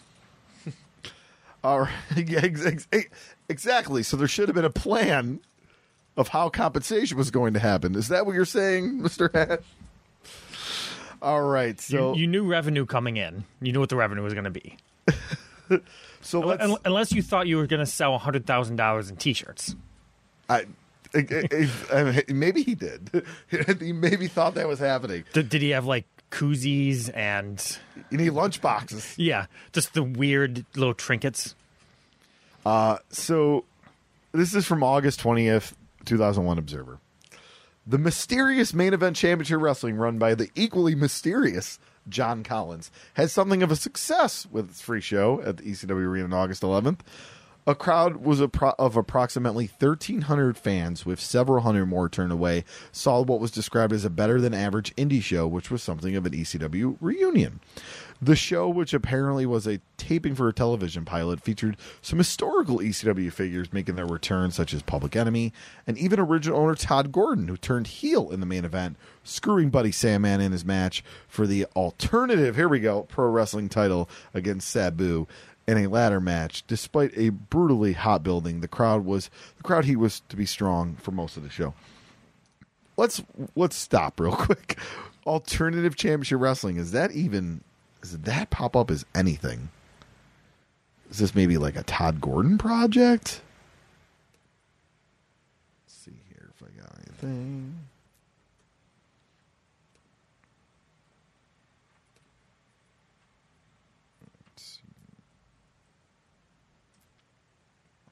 There we go. It kept sending me to my email instead of Google, so that's why I was like, what is it doing here? Championship Wrestling 2001. As you look at that, I did a search in 2001 for Viking Hall The only feds that ran there were 3 Jersey All-Pro shows in May, June, July, this show, and then 2 more Jersey All-Pro shows, and then CZW Cage of Death in December 2001. So looking at that, this is the first time a large group of ECW alumni worked the arena. So I think that could also help the draw. You're advertising Sandman, Sabu, host of other guys for the first time back since ECW went under. Nothing really pops up. Like, there's like a modern day alternative pro wrestling, and there's really in a modern day alternative championship wrestling, but so someone, like I said, not a modern day. There was something in Michigan before. It was called alternative championship. So someone wrestling. Michigan, maybe Sabu has a belt. Yeah, but then it's like it's alternative championship, but then they're calling it the APW title. Like, I don't think John Collins knew. Okay, so, back to the Observer. But ultimately, nobody knows how to make of it. In aspects of the Pillman show, wrestlers appearing free to help the family of a fallen comrade show the world of pro wrestling at its best. Main event championship wrestling, in many ways, shows wrestling at its worst. Very openly, people involved in a company talk to friends about being able to con a rich guy out as much money as possible. Of course, no one truly knows about the rich guy, or even if he is a rich guy, other than he's spending money on limos every week in Evansville and flying name talent in on shows that drew 297 fans on August 1st and 204 fans on August 8th, and put everyone up at the Marriott in Philadelphia this weekend. In every interview, the long-term plans changed. The talent is announced as being signed, although no one is actually signed. Wrestlers are trying to maneuver themselves into his ear to gain control and jobs for their friends. Nobody is looking at the long term or even pondering that there may be a long term. Collins himself talks of mysterious backers, but nobody seems to know who they are other than rumors of an unnamed Canadian investor, which we will talk about. At this point, Terry Taylor has no involvement with the group, while Kurt Hennig, Barry Windham, and Sandman are all to be involved in various struggles of power. This isn't the first time a wrestling promotion started with no apparent way to be anything but a money pit, and certainly won't be the last. Barry Windham just shows up out of nowhere now. And with no alternative out there, you can't blame wrestlers for being involved or holding out hope that just maybe the guy has the money he claims, and guys that WWF has no interest in can remain in the business. Having said that, with all reports, the people enjoyed themselves at the free show. Whether they will come back on September 22nd, which is the first part of the weekend the group plans on running regularly, is another question. There didn't appear to be any great enthusiasm by the fans to buy tickets for that show, but everyone is likely taking a wait-and-see attitude on this one. Gordon, the owner of ECW, got to play out his final wish, who got virtually no reaction coming out in the building. He was once a big heroine, turned heel in the ECW in the main event. He pushed the ladder Sandman was on, sending him through some tables on the floor, costing him a match with Sabu, which apparently looks good, climbing the ladder to win. Now, Gordon then gave a heel interview saying he wouldn't let Sandman be his boss, and Sandman was booking a show. The theory behind the alternative pro title is that it will be another name for the hardcore title, apparently with the idea that the word hardcore has been devalued on the big stage because of almost comedy matches. The main title that Hennig owns would be more of a title defended with straight wrestling matches. Oh, so that kind of explains it. Yeah, but still, it sounds like it's another promotion's title. That's the weird thing about it. The show wasn't without its fun, and since the group, more than any other, is playing directly to the internet audience, stories from this include that the show was supposed to have a hot opener where Louis Dangerously and Joel Gertner, who lost a ton of weight at the last time people had seen him in the building, had an argument with a local wrestler who looks like The Rock called Smoke. Oh, the Smoke. Oh, the Smoke. Gertner was being threatened, and New Jack was supposed to run in for a very fast brawl. The fast brawl lasted more than 10 minutes, as Jack supposedly went into business for himself and later beating Tony DeVito in a double juice fest. But without a strong leader, this either will become standard fare for the company, or they'll just be working angles like this that are actually planned. Real quick, you started off your promotion with the Smoke. But the Smoke was over in this era, in Philadelphia. I will fight you on that. I don't want a Rock ripoff. If I'm supposed to be wrestling the way, like, if I was supposed to be different, than what those WWF people are. I'm not booking the guy that does a Rock ripoff. I mean, did they film that for potential TV? How over is the Smoke? Can he just pop up a Game Changer and the crowd will go nuts for the lineage of that scene like some of these guys have? He's a cosplayer now. I follow him. I follow him on social media. He has this huge Thanos costume that's like 8 feet tall. You sent me that. Yeah. I'm sure this isn't the last time we'll talk about the Smoke on this show. No. Look him up, the Smoke, folks. But the story was that Bagwell was asked to do a job for Steve Corino. I suppose it's possible, but it just sounds fishy. The idea was that Bagwell had been told that and agreeing to it, told Corino that Buff was going over with his finish. It ended up that they didn't even have a match, but did an angle where Corino ripped on Bagwell, talking about how horrible his match was with Booker T on Raw. I love Corino. Crowd chanted things like, "Where's your mom?" and "You got fired," as Corino asked where Judy Bagwell was. And Bagwell, who was booed out of the building, pretended not to even know who Corino was and told him that he needed to go to Gold's Gym. A lot of people thought that the Corino Bagwell byplay was the highlight of the show. I would have enjoyed it. Bagwell ended up pinning Jack Victory in a bad match while Corino never wrestled.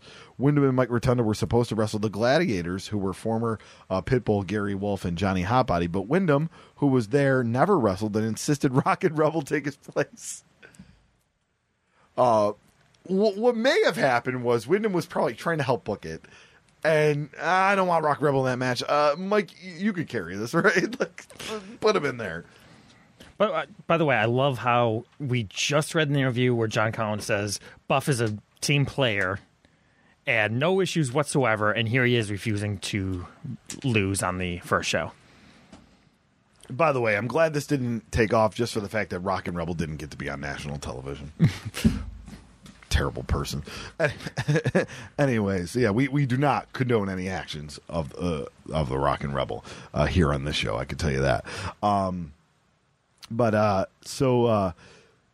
So Rebel and Hotbody were from the early days of ECW. Wrestling highlighted show was said to be a three-way with Billy Real, Roadkill, and Crowbar, with the fans giving the bout a standing ovation. Gordon, who left wrestling several years ago, apparently with the understanding Paul Heyman would at some point bring him back as an anti-ECW heel manager, which never materialized, was largely responsible for organizing the show itself, which came across more organized than a lot of ECW shows themselves were. So did Sandman say he was booking it, but then just called Todd Gordon and be like, "I need help. Help me book some names. Help me formulate this card." That's what that line sounds like. It had to be, "Hey Todd," and Todd and Sandman they may still be close, but I know they were close in this time period. Because Ballpark Brawl a few years later, Todd's there with Sandman. So. Yeah, it was part of the agreement to book Sandman. Yeah. Todd had to be his driver.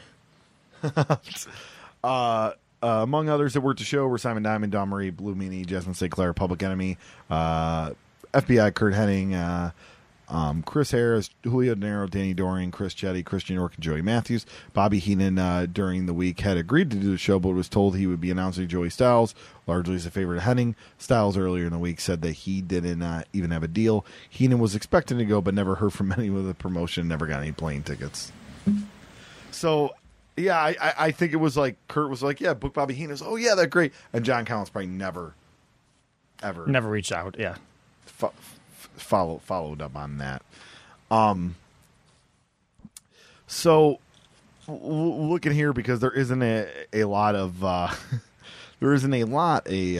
of detail on how did these guys get compensated that evening. And we do have Figure 4 info, but it's pretty much the same thing. It's just the same lineup. Alvarez does mention tickets for the next show are priced at $35, $25, and $20, which means front row is $10 more than they were for ECW. I do want to go Bob McGee, who actually I think still to this day writes the As I See It article, and from his perspective, and he actually wrote. He went to this show, and he goes, I attended the debut show of Main Event Championship Wrestling Saturday night at Philadelphia's ECW Arena. Free show or not, the crowd was impressive. Other things weren't impressive. Most things were okay to start. First, I fully expected to see no more than 300 to 400 people there. Main Event Championship Wrestling did no advertising other than limited online advertising, leafleting on the Monday Night Raw in Philadelphia, and word of mouth.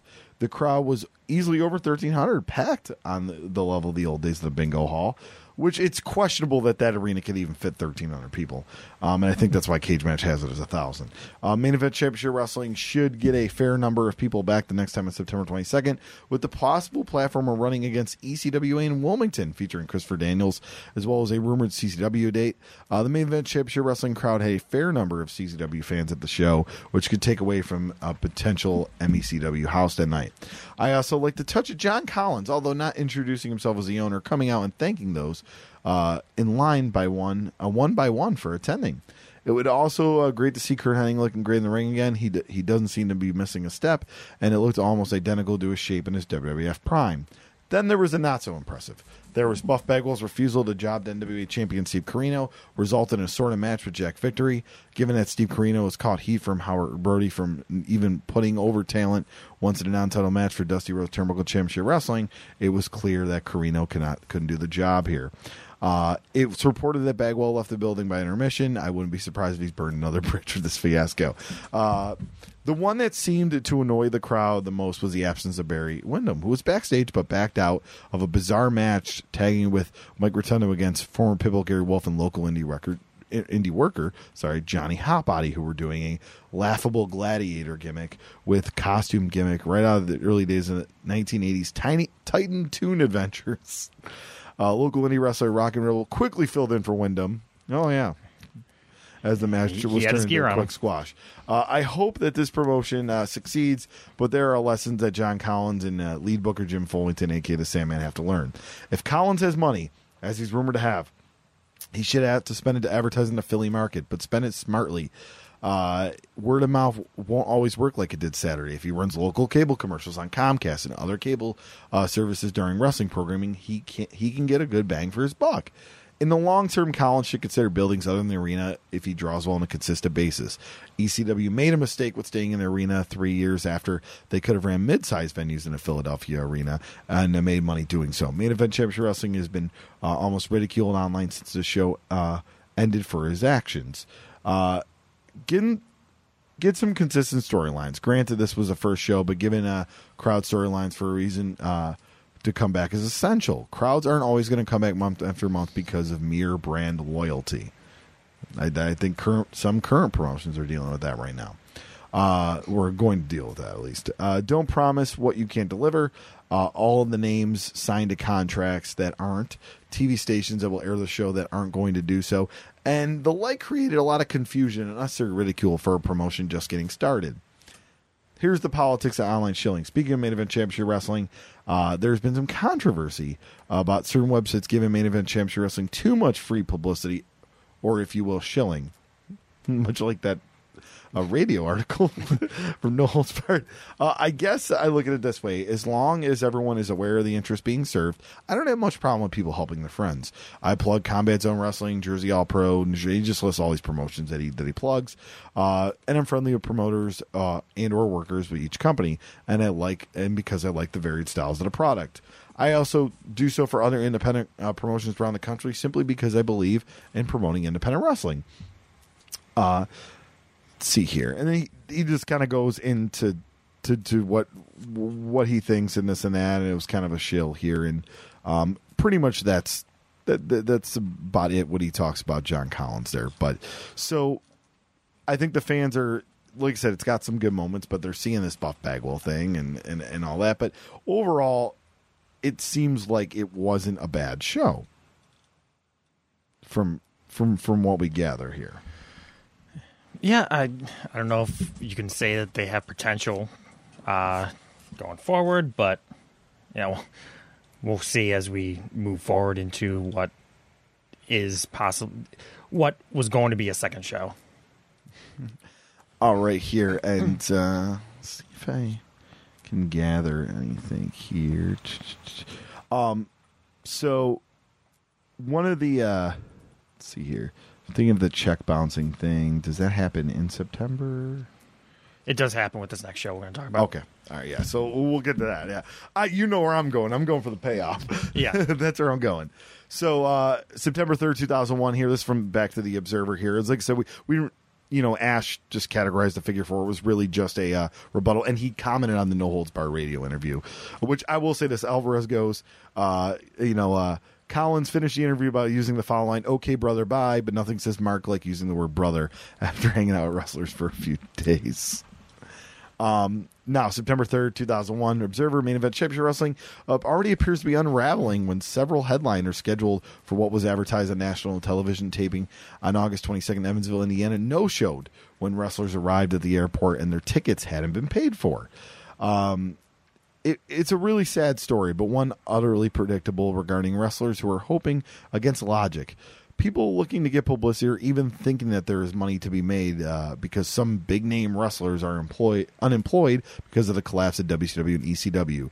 Wrestlers are thinking a money mark has money and looking to con them, and the business itself is just going to get another black eye in the process. From day one, company owner John Collins would claim wrestlers were under contract and TV deals had been made, only to get out there wasn't true.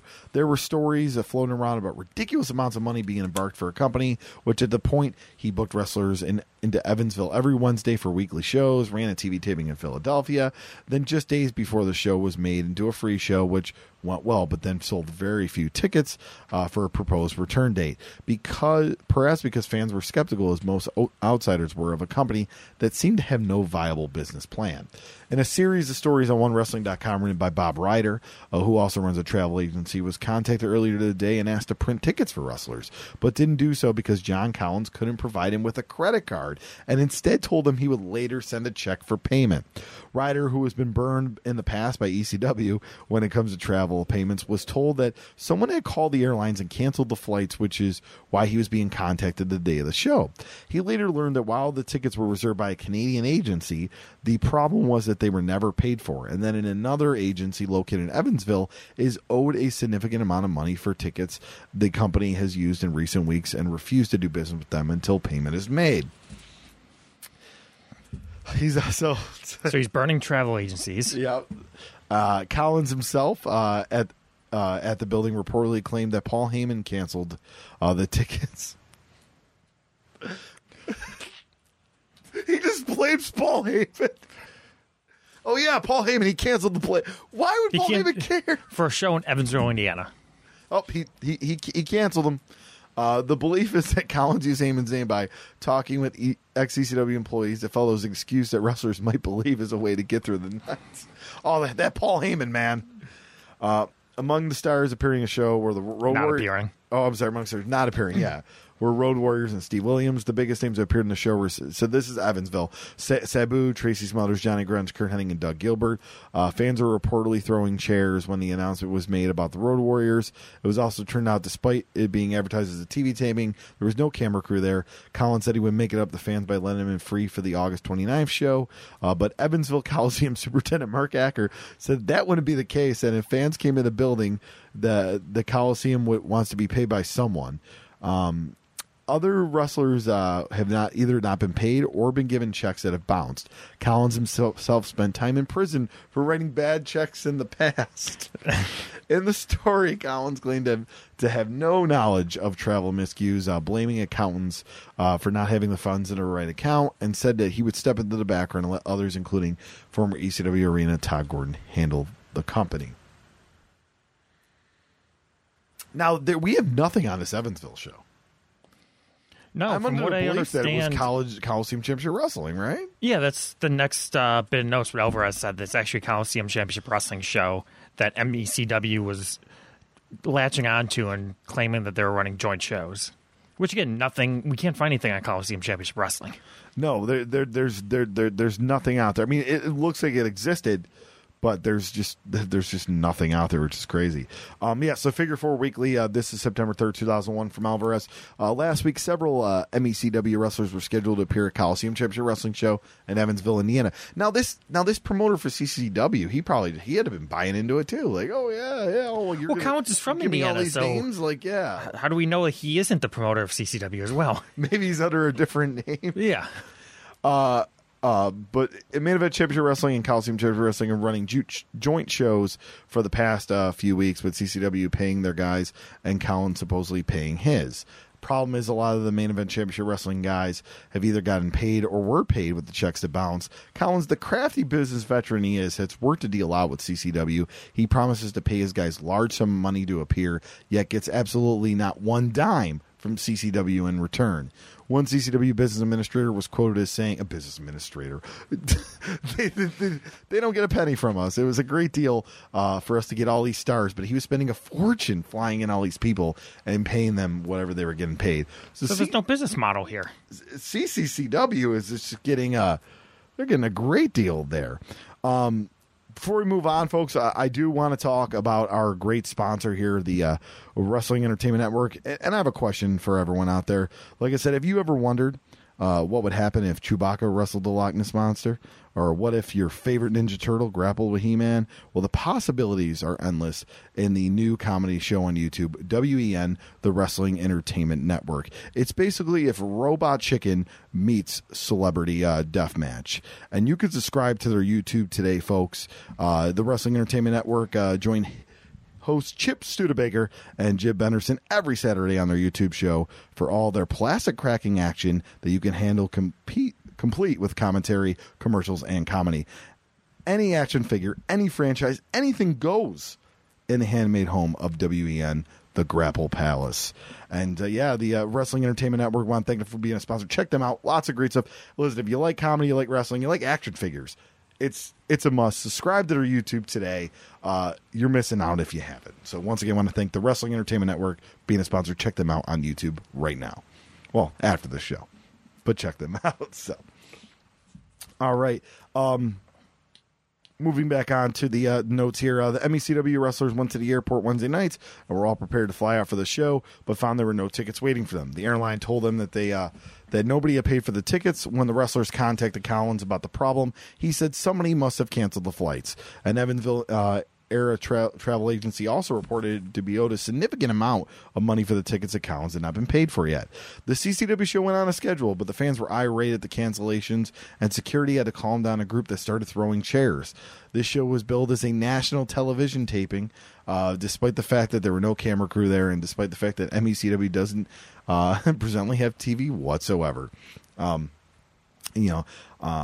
third... Oh, go ahead. Oh, no, I'm just going to say that then he just recaps the Bob Ryder situation, which pretty much everything we already talked about. Although there's one line in here.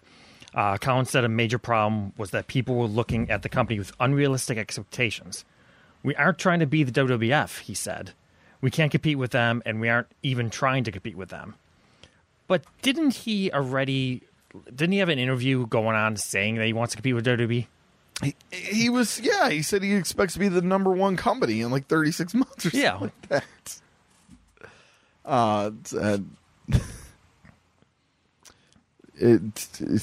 So you won't be hearing my name in connection with MECW. He says, oh, well, yes, you will. Alvarez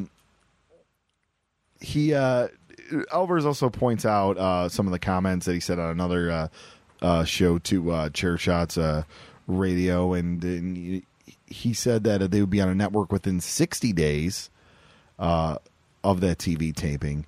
And he said, regards running split towers in the Southeast, he said they've been put on hold because regions like a different style of wrestling, and he had to figure out how to please everyone. I thought that was the idea in the first place. Turns out it wasn't.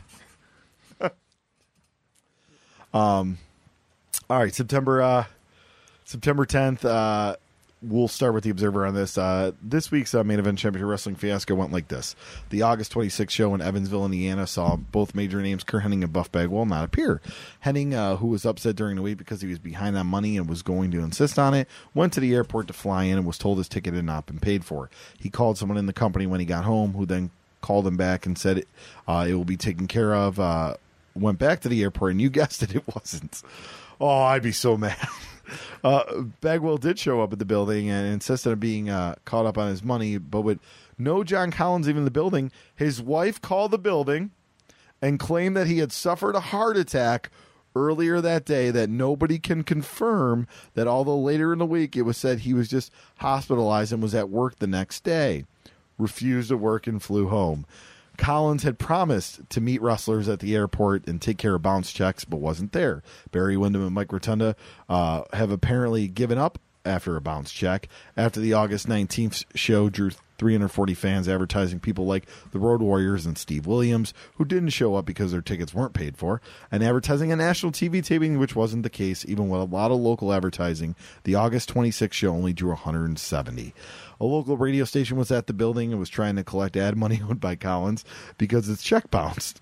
The story was that Collins was the front man for a mysterious Canadian guy who everyone knows, but who knows about, but nobody seems to know his name, that supposedly met with Collins at an arbitration hearing and both struck up a conversation about wrestling, was supposedly bankrolling the operation. There were still the limos taking talent to the building on August 26th. Those at the buildings themselves want nothing to do with Collins. Still paying for limos. And then this mysterious Canadian guy. But what I want to talk about is the heart attack, which I think is the infamous story on this. Like, he knew, first off, if you knew you lost your ass in Philadelphia.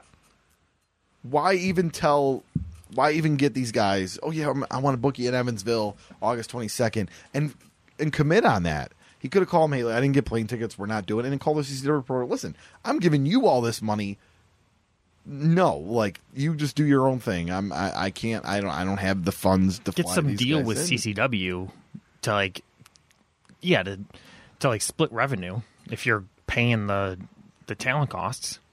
Yeah, I mean, he can say that, what he can say is that, hey, listen, I can't afford these plane tickets. I get it. We can't have all these names, but maybe you can pay for Hennings, so we get a Mr. Perfect there and all that. So, but yeah, so,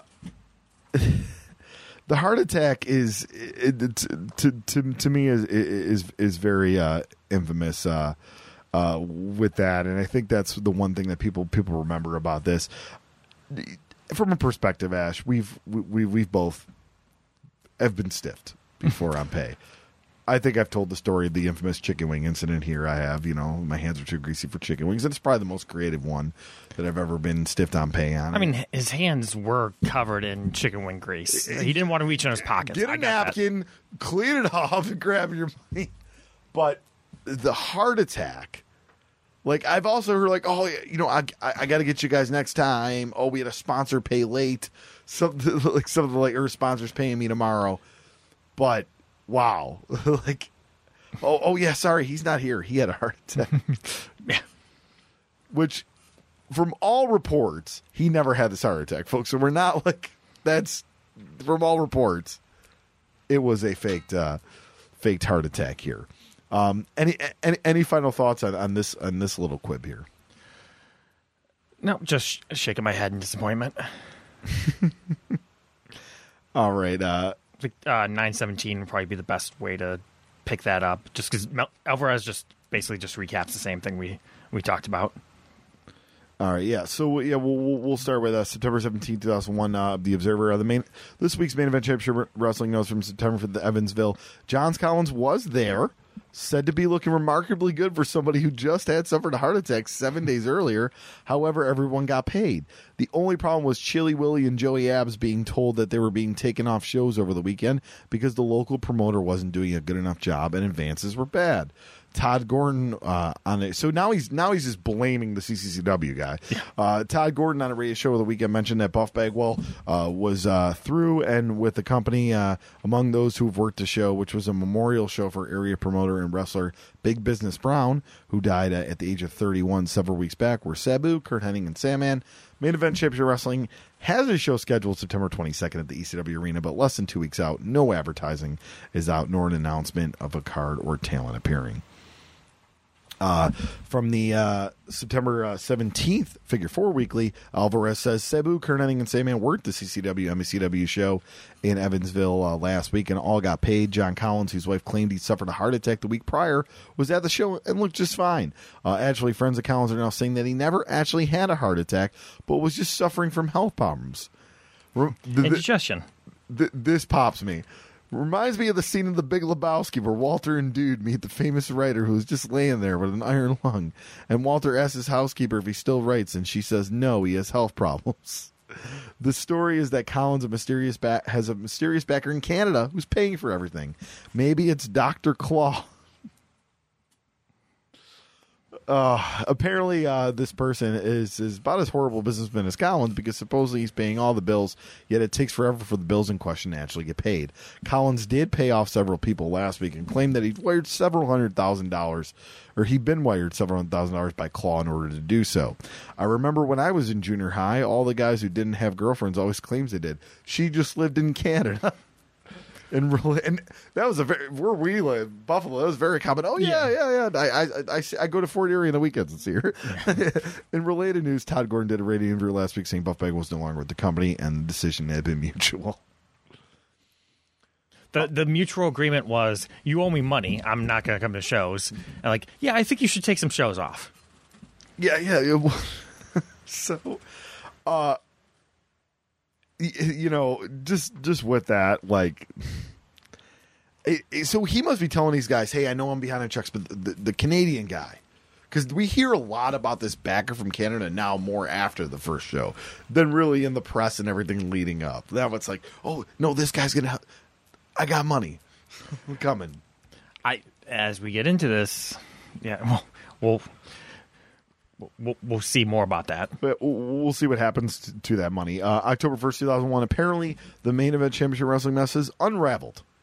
According to a story by Bob Ryder, the mysterious Canadian financial backer of John Collins is Gary W. Stroud, 55, of Aldergrove, British Columbia, who had a restraining order and asset freeze put on him in June for an alleged investment swindling operation.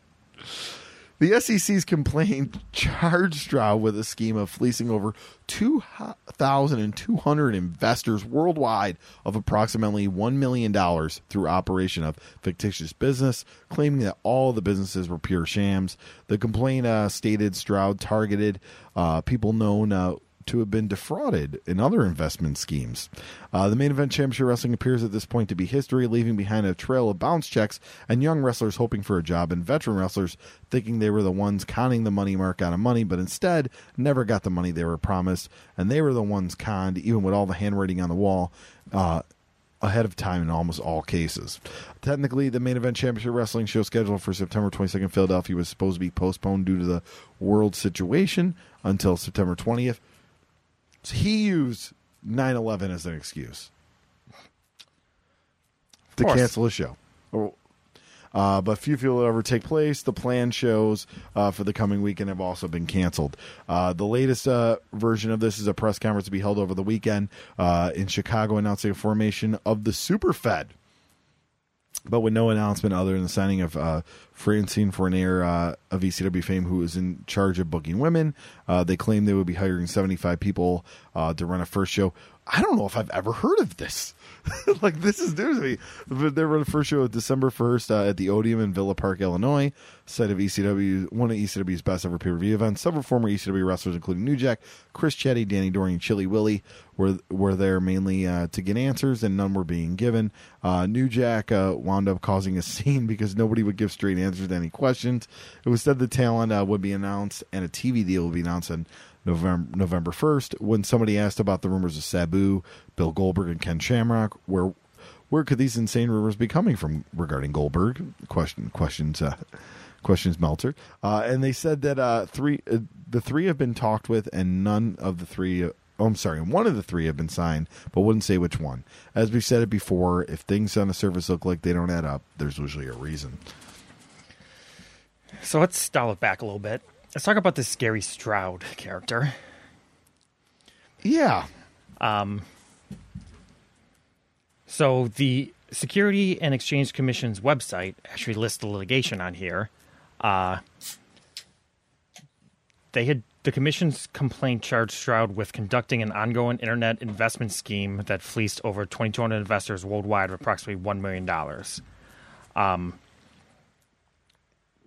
There is also Very Bernie Madoff-ish. is very Bernie Madoff. And also, during the course of pursuing his claims against Stroud, the commission learned that Stroud, prior to suit, had caused in excess of $200,000 of investor funds to be diverted to John Collins for the purpose of promoting a professional wrestling enterprise named Main Event Championship Wrestling. So, yeah, John Collins was a scammer, but he was being scammed by a bigger scammer. And looking more into Gary Stroud, it was pretty much a Bernie Madoff scam. He ran a Ponzi scheme. He ran several shell corporations. One, Angelic International Offering. He offered a international high-yield trading program in which investor money would purposely double every 22 days, but not saying why. That's basically or how. That's Bernie Madoff situation. He also operated something called Diamond Global, where he solicited investors in a supposed ongoing Chinese mining operation that extracted gold tailings from previously abandoned Chinese gold mines. So basically a Nigerian scam. He also claimed he owned the rights to develop several gold mines in Mexico, and one of the mines had proven gold reserves of between $10 billion and $15 billion. And he needed investor money to pay the combined cost of the mining operation and to share profits with investors. Yeah. And it goes on with his schemes. Now, there used to be a TV show that aired on, I believe, Court TV called Masterminds. Maybe 15, 20 years ago. Show, yeah. It was one of my favorite shows at the time. It was a Canadian show, and it showed a lot of scammers. I remember one episode of a crime ring that would steal airbags from cars in Toronto and resell them, and all these big operations. There was one episode of a scammer that would take his wedding ring and shave down like gold filings off of it and mix it in with samples from a gold mine in Indonesia to show to investors that would invest into this gold mine, saying, look at what I've found as I'm doing this, like the deep drilling. And like this pretty much sounds like the same exact scam. And yeah, this guy invested in wrestling too. And it's crazy. While he's under investigation in the federal government, and this is actually from, if you want a great recap of what we're talking about here, the Brian Damage article on Ring the Damn Bell, when he discusses this, and it's a Wrestling for Sin special. He addresses that, Stroud wired $200,000 to Collins to start MCW while he was already under investigation. I think that's the important thing to understand there. He already knew he was going down, and he gave this guy the $200,000. Yeah, like dollars. The SEC announced on June 28th, 2001, that they issued emergency orders and temporary restraining order and asset freeze against Gary Stroud. So in June, as MECW has not even ran their first show, so that money was already tied up. Now, when you look at that, I can understand going into this, John Collins thought that he actually had money going into it. But then once he found out that Gary Stroud was not what he claimed he was, maybe he should have doubted back a little bit. Yeah. Yeah. But I'm right there. So now October 8th, 2021 from the... And see, we get the good information. That was straight from the Security Exchange Commission. Thank you, Ash, for that. But October 8th, 2001, this is from Figure 4 Weekly. John Collins is telling people he's no longer involved with the day-to-day activities of MECW and turned all over responsibilities to Todd Gordon. Yeah, you want to get paid? Call Todd. Yeah. Poor Todd Gordon. I believe he made this announcement several weeks ago. Maybe he read that article about Gary Stroud.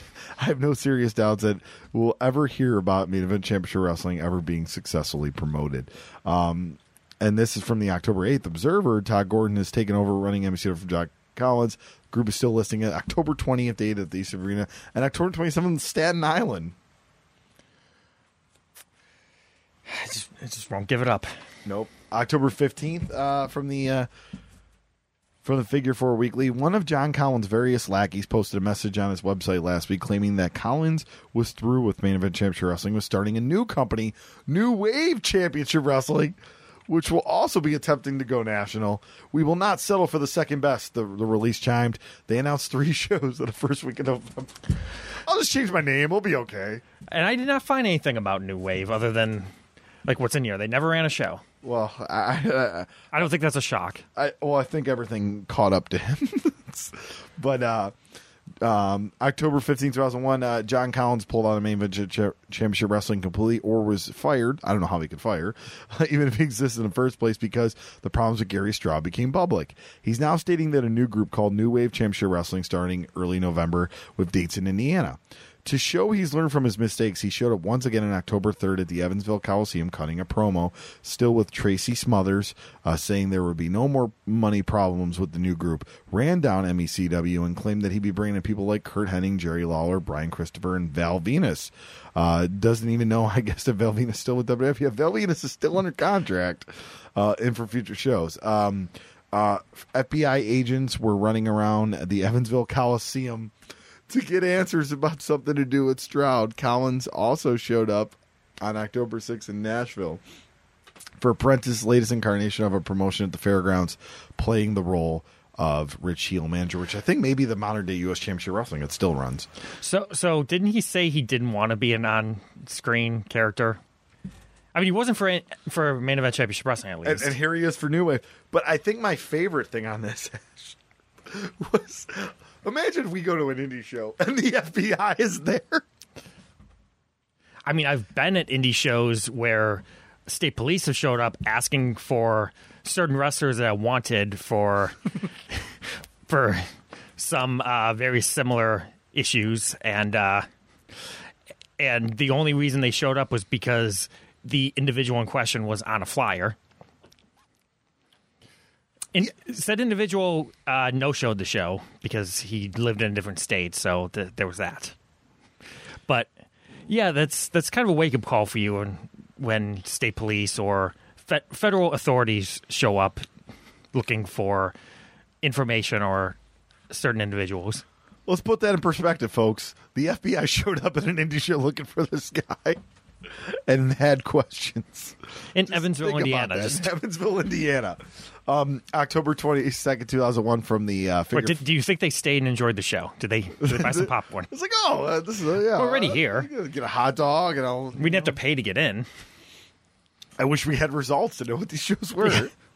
October 22nd, 2001, Figure 4, John Collins' New Wave Championship Wrestling has November 1st through November 4th booked at various venues throughout Indiana. Those scheduled to appear include Buff Bagwell, who said he never worked for Collins again, Public Enemy, Tommy Rich, Ashley Hudson, Ozzy from WCW went to Australia in the storyline and never came back, and Tracy Smothers. I hope Collins had contacted these guys by now, because of last week, none of the wrestlers knew anything about it.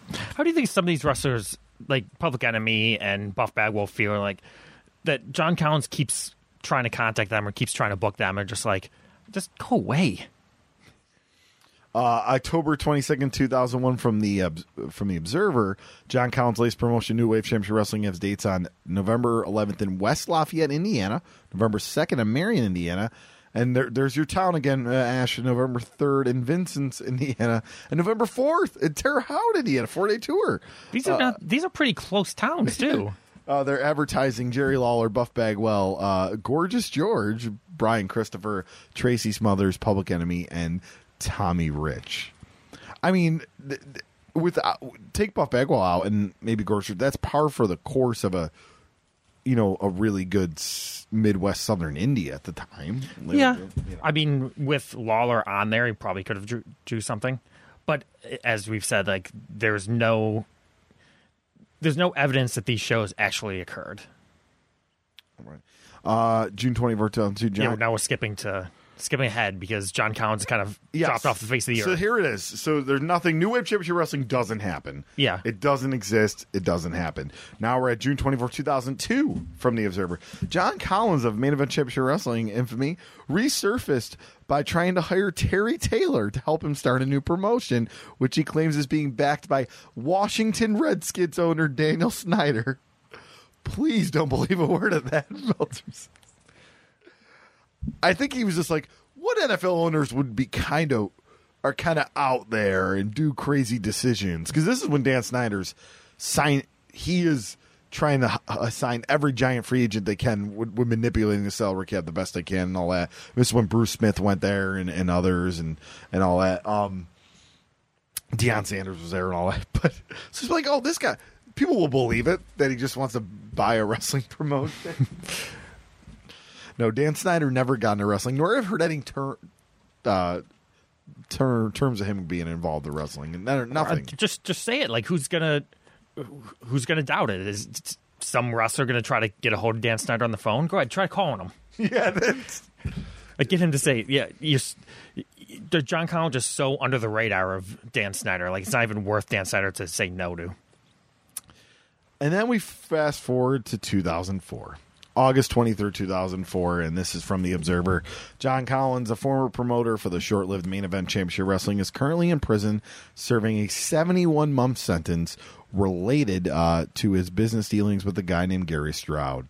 Stroud, who provided much of the startup money for Main Event Championship Wrestling, allegedly got his money by bilking over 2,000 investors out of over $1 million over the past 5 years. A freeze has been placed on his assets where the SEC began an investigation, but he still almost sent $200,000 to Collins, which Collins then spent. Apparently, this is not okay. Once Collins is free, he must pay back $290,000 and undergo 3 years of supervision. Stroud is really effed as he owes nearly $2 million in fines, payback, and civil penalties. So, yeah, from the SEC website again from November 2002, with the whole Gary Stroud issue.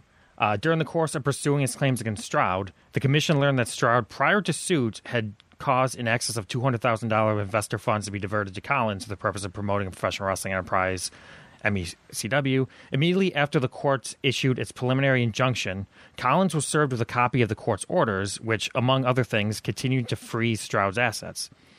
The courts found that after Collins became aware of the court's orders, Collins accepted $162,000 in wire transfers from Stroud and then spent the money in violation of the asset freeze order. The court also found that Collins had refused to turn over receivership property in his possession, worth approximately $25,000, despite the receiver's repeated demands for possession of the property. Collins has 30 days to remit the money in the receiver or face further coercive sanctions. This was November 2002. So, yeah, that would be the reason that he is serving a prison sentence. He was given money that wasn't his. It was told to give it back and never did. Now, what he spent the money on?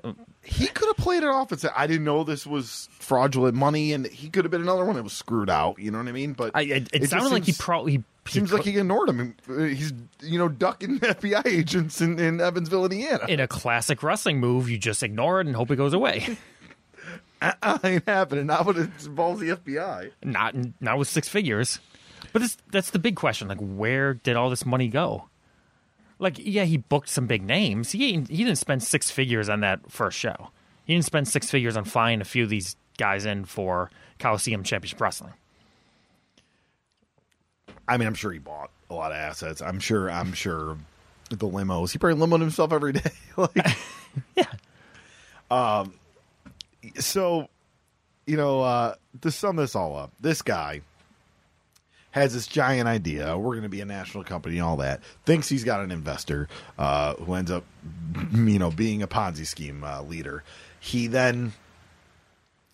He then so he lies about TV deals. He lies about people under contract. He runs one show where everyone's ever free. Already knows he lost a lot of money. Instead of saying, "Hey, you know what? This didn't work out. Whatever it is, what it is."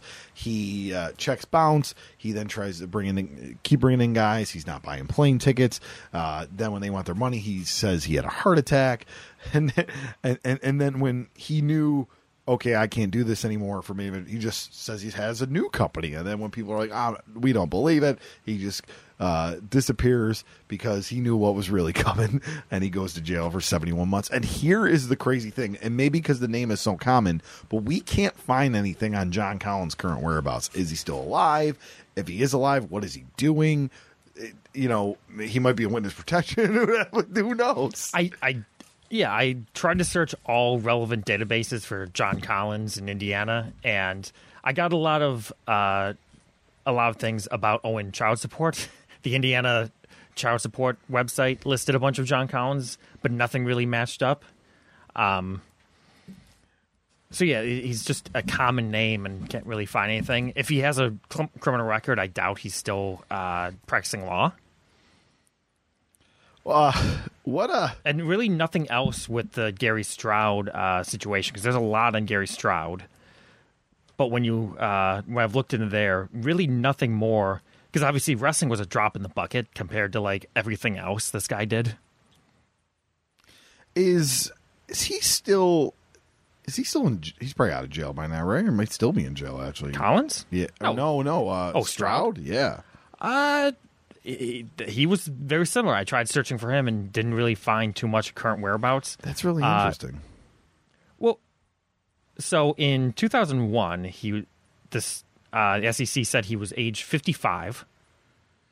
So, considering what he did, could be still in jail. He might not even be alive. He'd be 75 right now.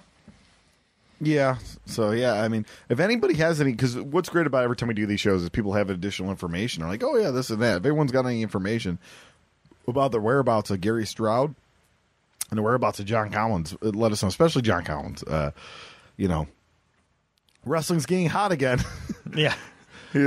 John Collins. Workers, if John Collins contacts you, hey, I got this thing started up. Be very weary. Let's bring back that. Let's bring back the AWA. Where's Dale Gagner? Let's Bruce Hart's due for a run again. I mean, we've already done it with XPW. So.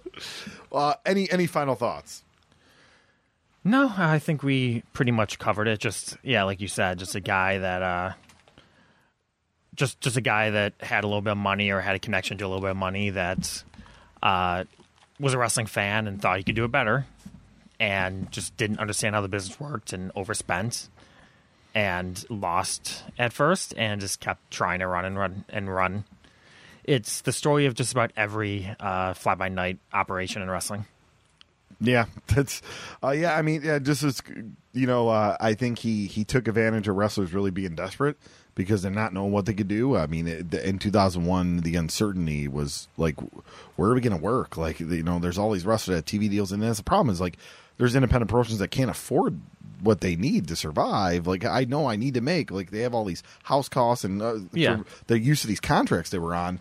Well, no, I need to make this, and then this guy comes along, and it just ends up being a bust. It's that's a sad story. This guy conned wrestlers, but he was also conned in the end run by Gary Stroud and spent jail time for it. I think that's the big twist on there. This guy, John Collins, was a scammer, but he was scammed by someone much bigger and more professional than him. With that, if you guys have any questions, comments, or anything on the show, of course, our social media handles, RTA Pod on Twitter, as well as Instagram and Facebook is Rediscovering the Indies. But any thoughts on the show, you send them there. And then what you want to see for us cover later this year and going into 2022.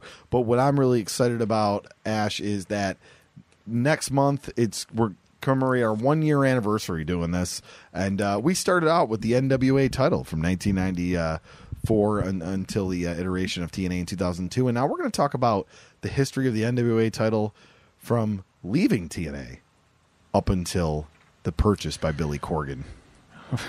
A lot of Bruce Tharp goodness or Bruce Tharp. hardiness. Yeah, so there's a lot there. He's out of the business. He can't hurt us anymore.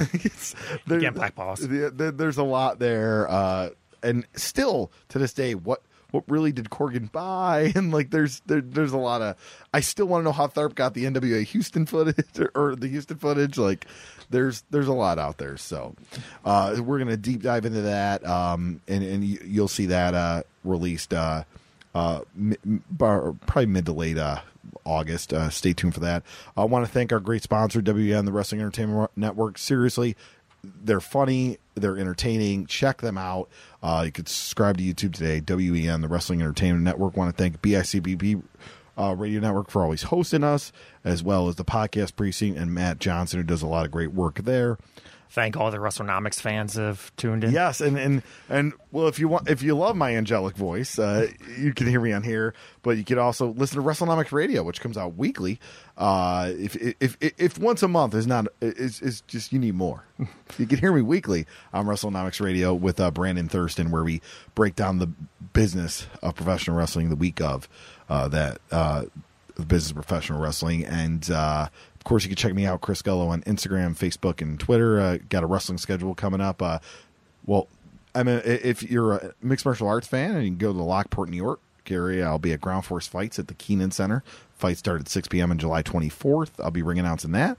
And then the week after, my hometown promotion, Ash's hometown, our home promotion, Empire State Wrestling, comes back July 31st at Riverworks for 7 p.m. bell time. And that's Stack Show, Facade, KTB, Kevin Bennett, Bill Collier, and much more. So that should be a really sick show. Colin and Cheech and much others.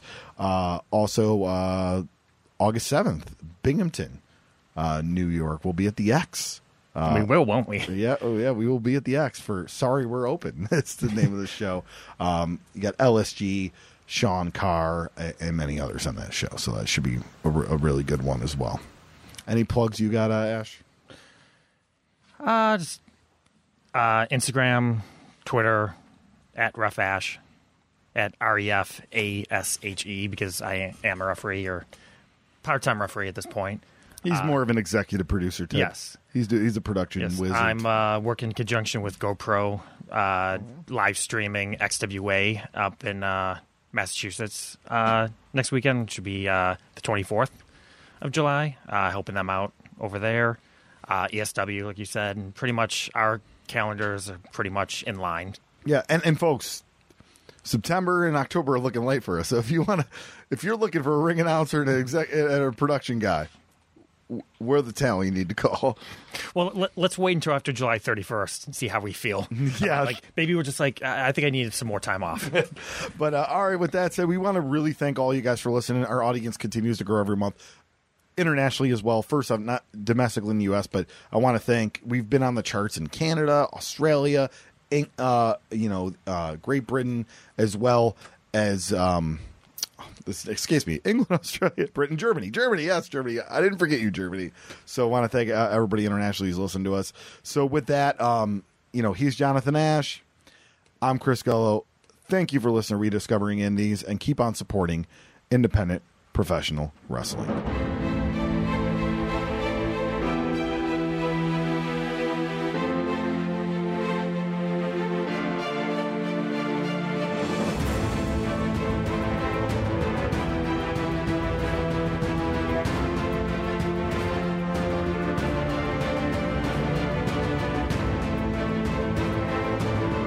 Okay, we all see celebrity stories on Facebook, Twitter, Instagram, anywhere we can absorb information from every day. But what about the people in our hometowns who make the world go around but don't get any recognition for it? Hi, I'm Dan Torres, and my podcast, Your Average Ordinary, focuses on those people that have extraordinary lives, jobs, hobbies, talents that you may not even know about, that you walk past on the street every day. Join me every Saturday as I'm joined with a new friend to talk about how their average, ordinary life impacts so many others. And there's so much to talk about because there are so many different people. You like movies? We talk about that. You like acting? We talk about that a lot. You like video games? I'm always talking about video games. Join us every Saturday, Your Average Ordinary, available on Apple Podcasts, Spotify, and anywhere you can find.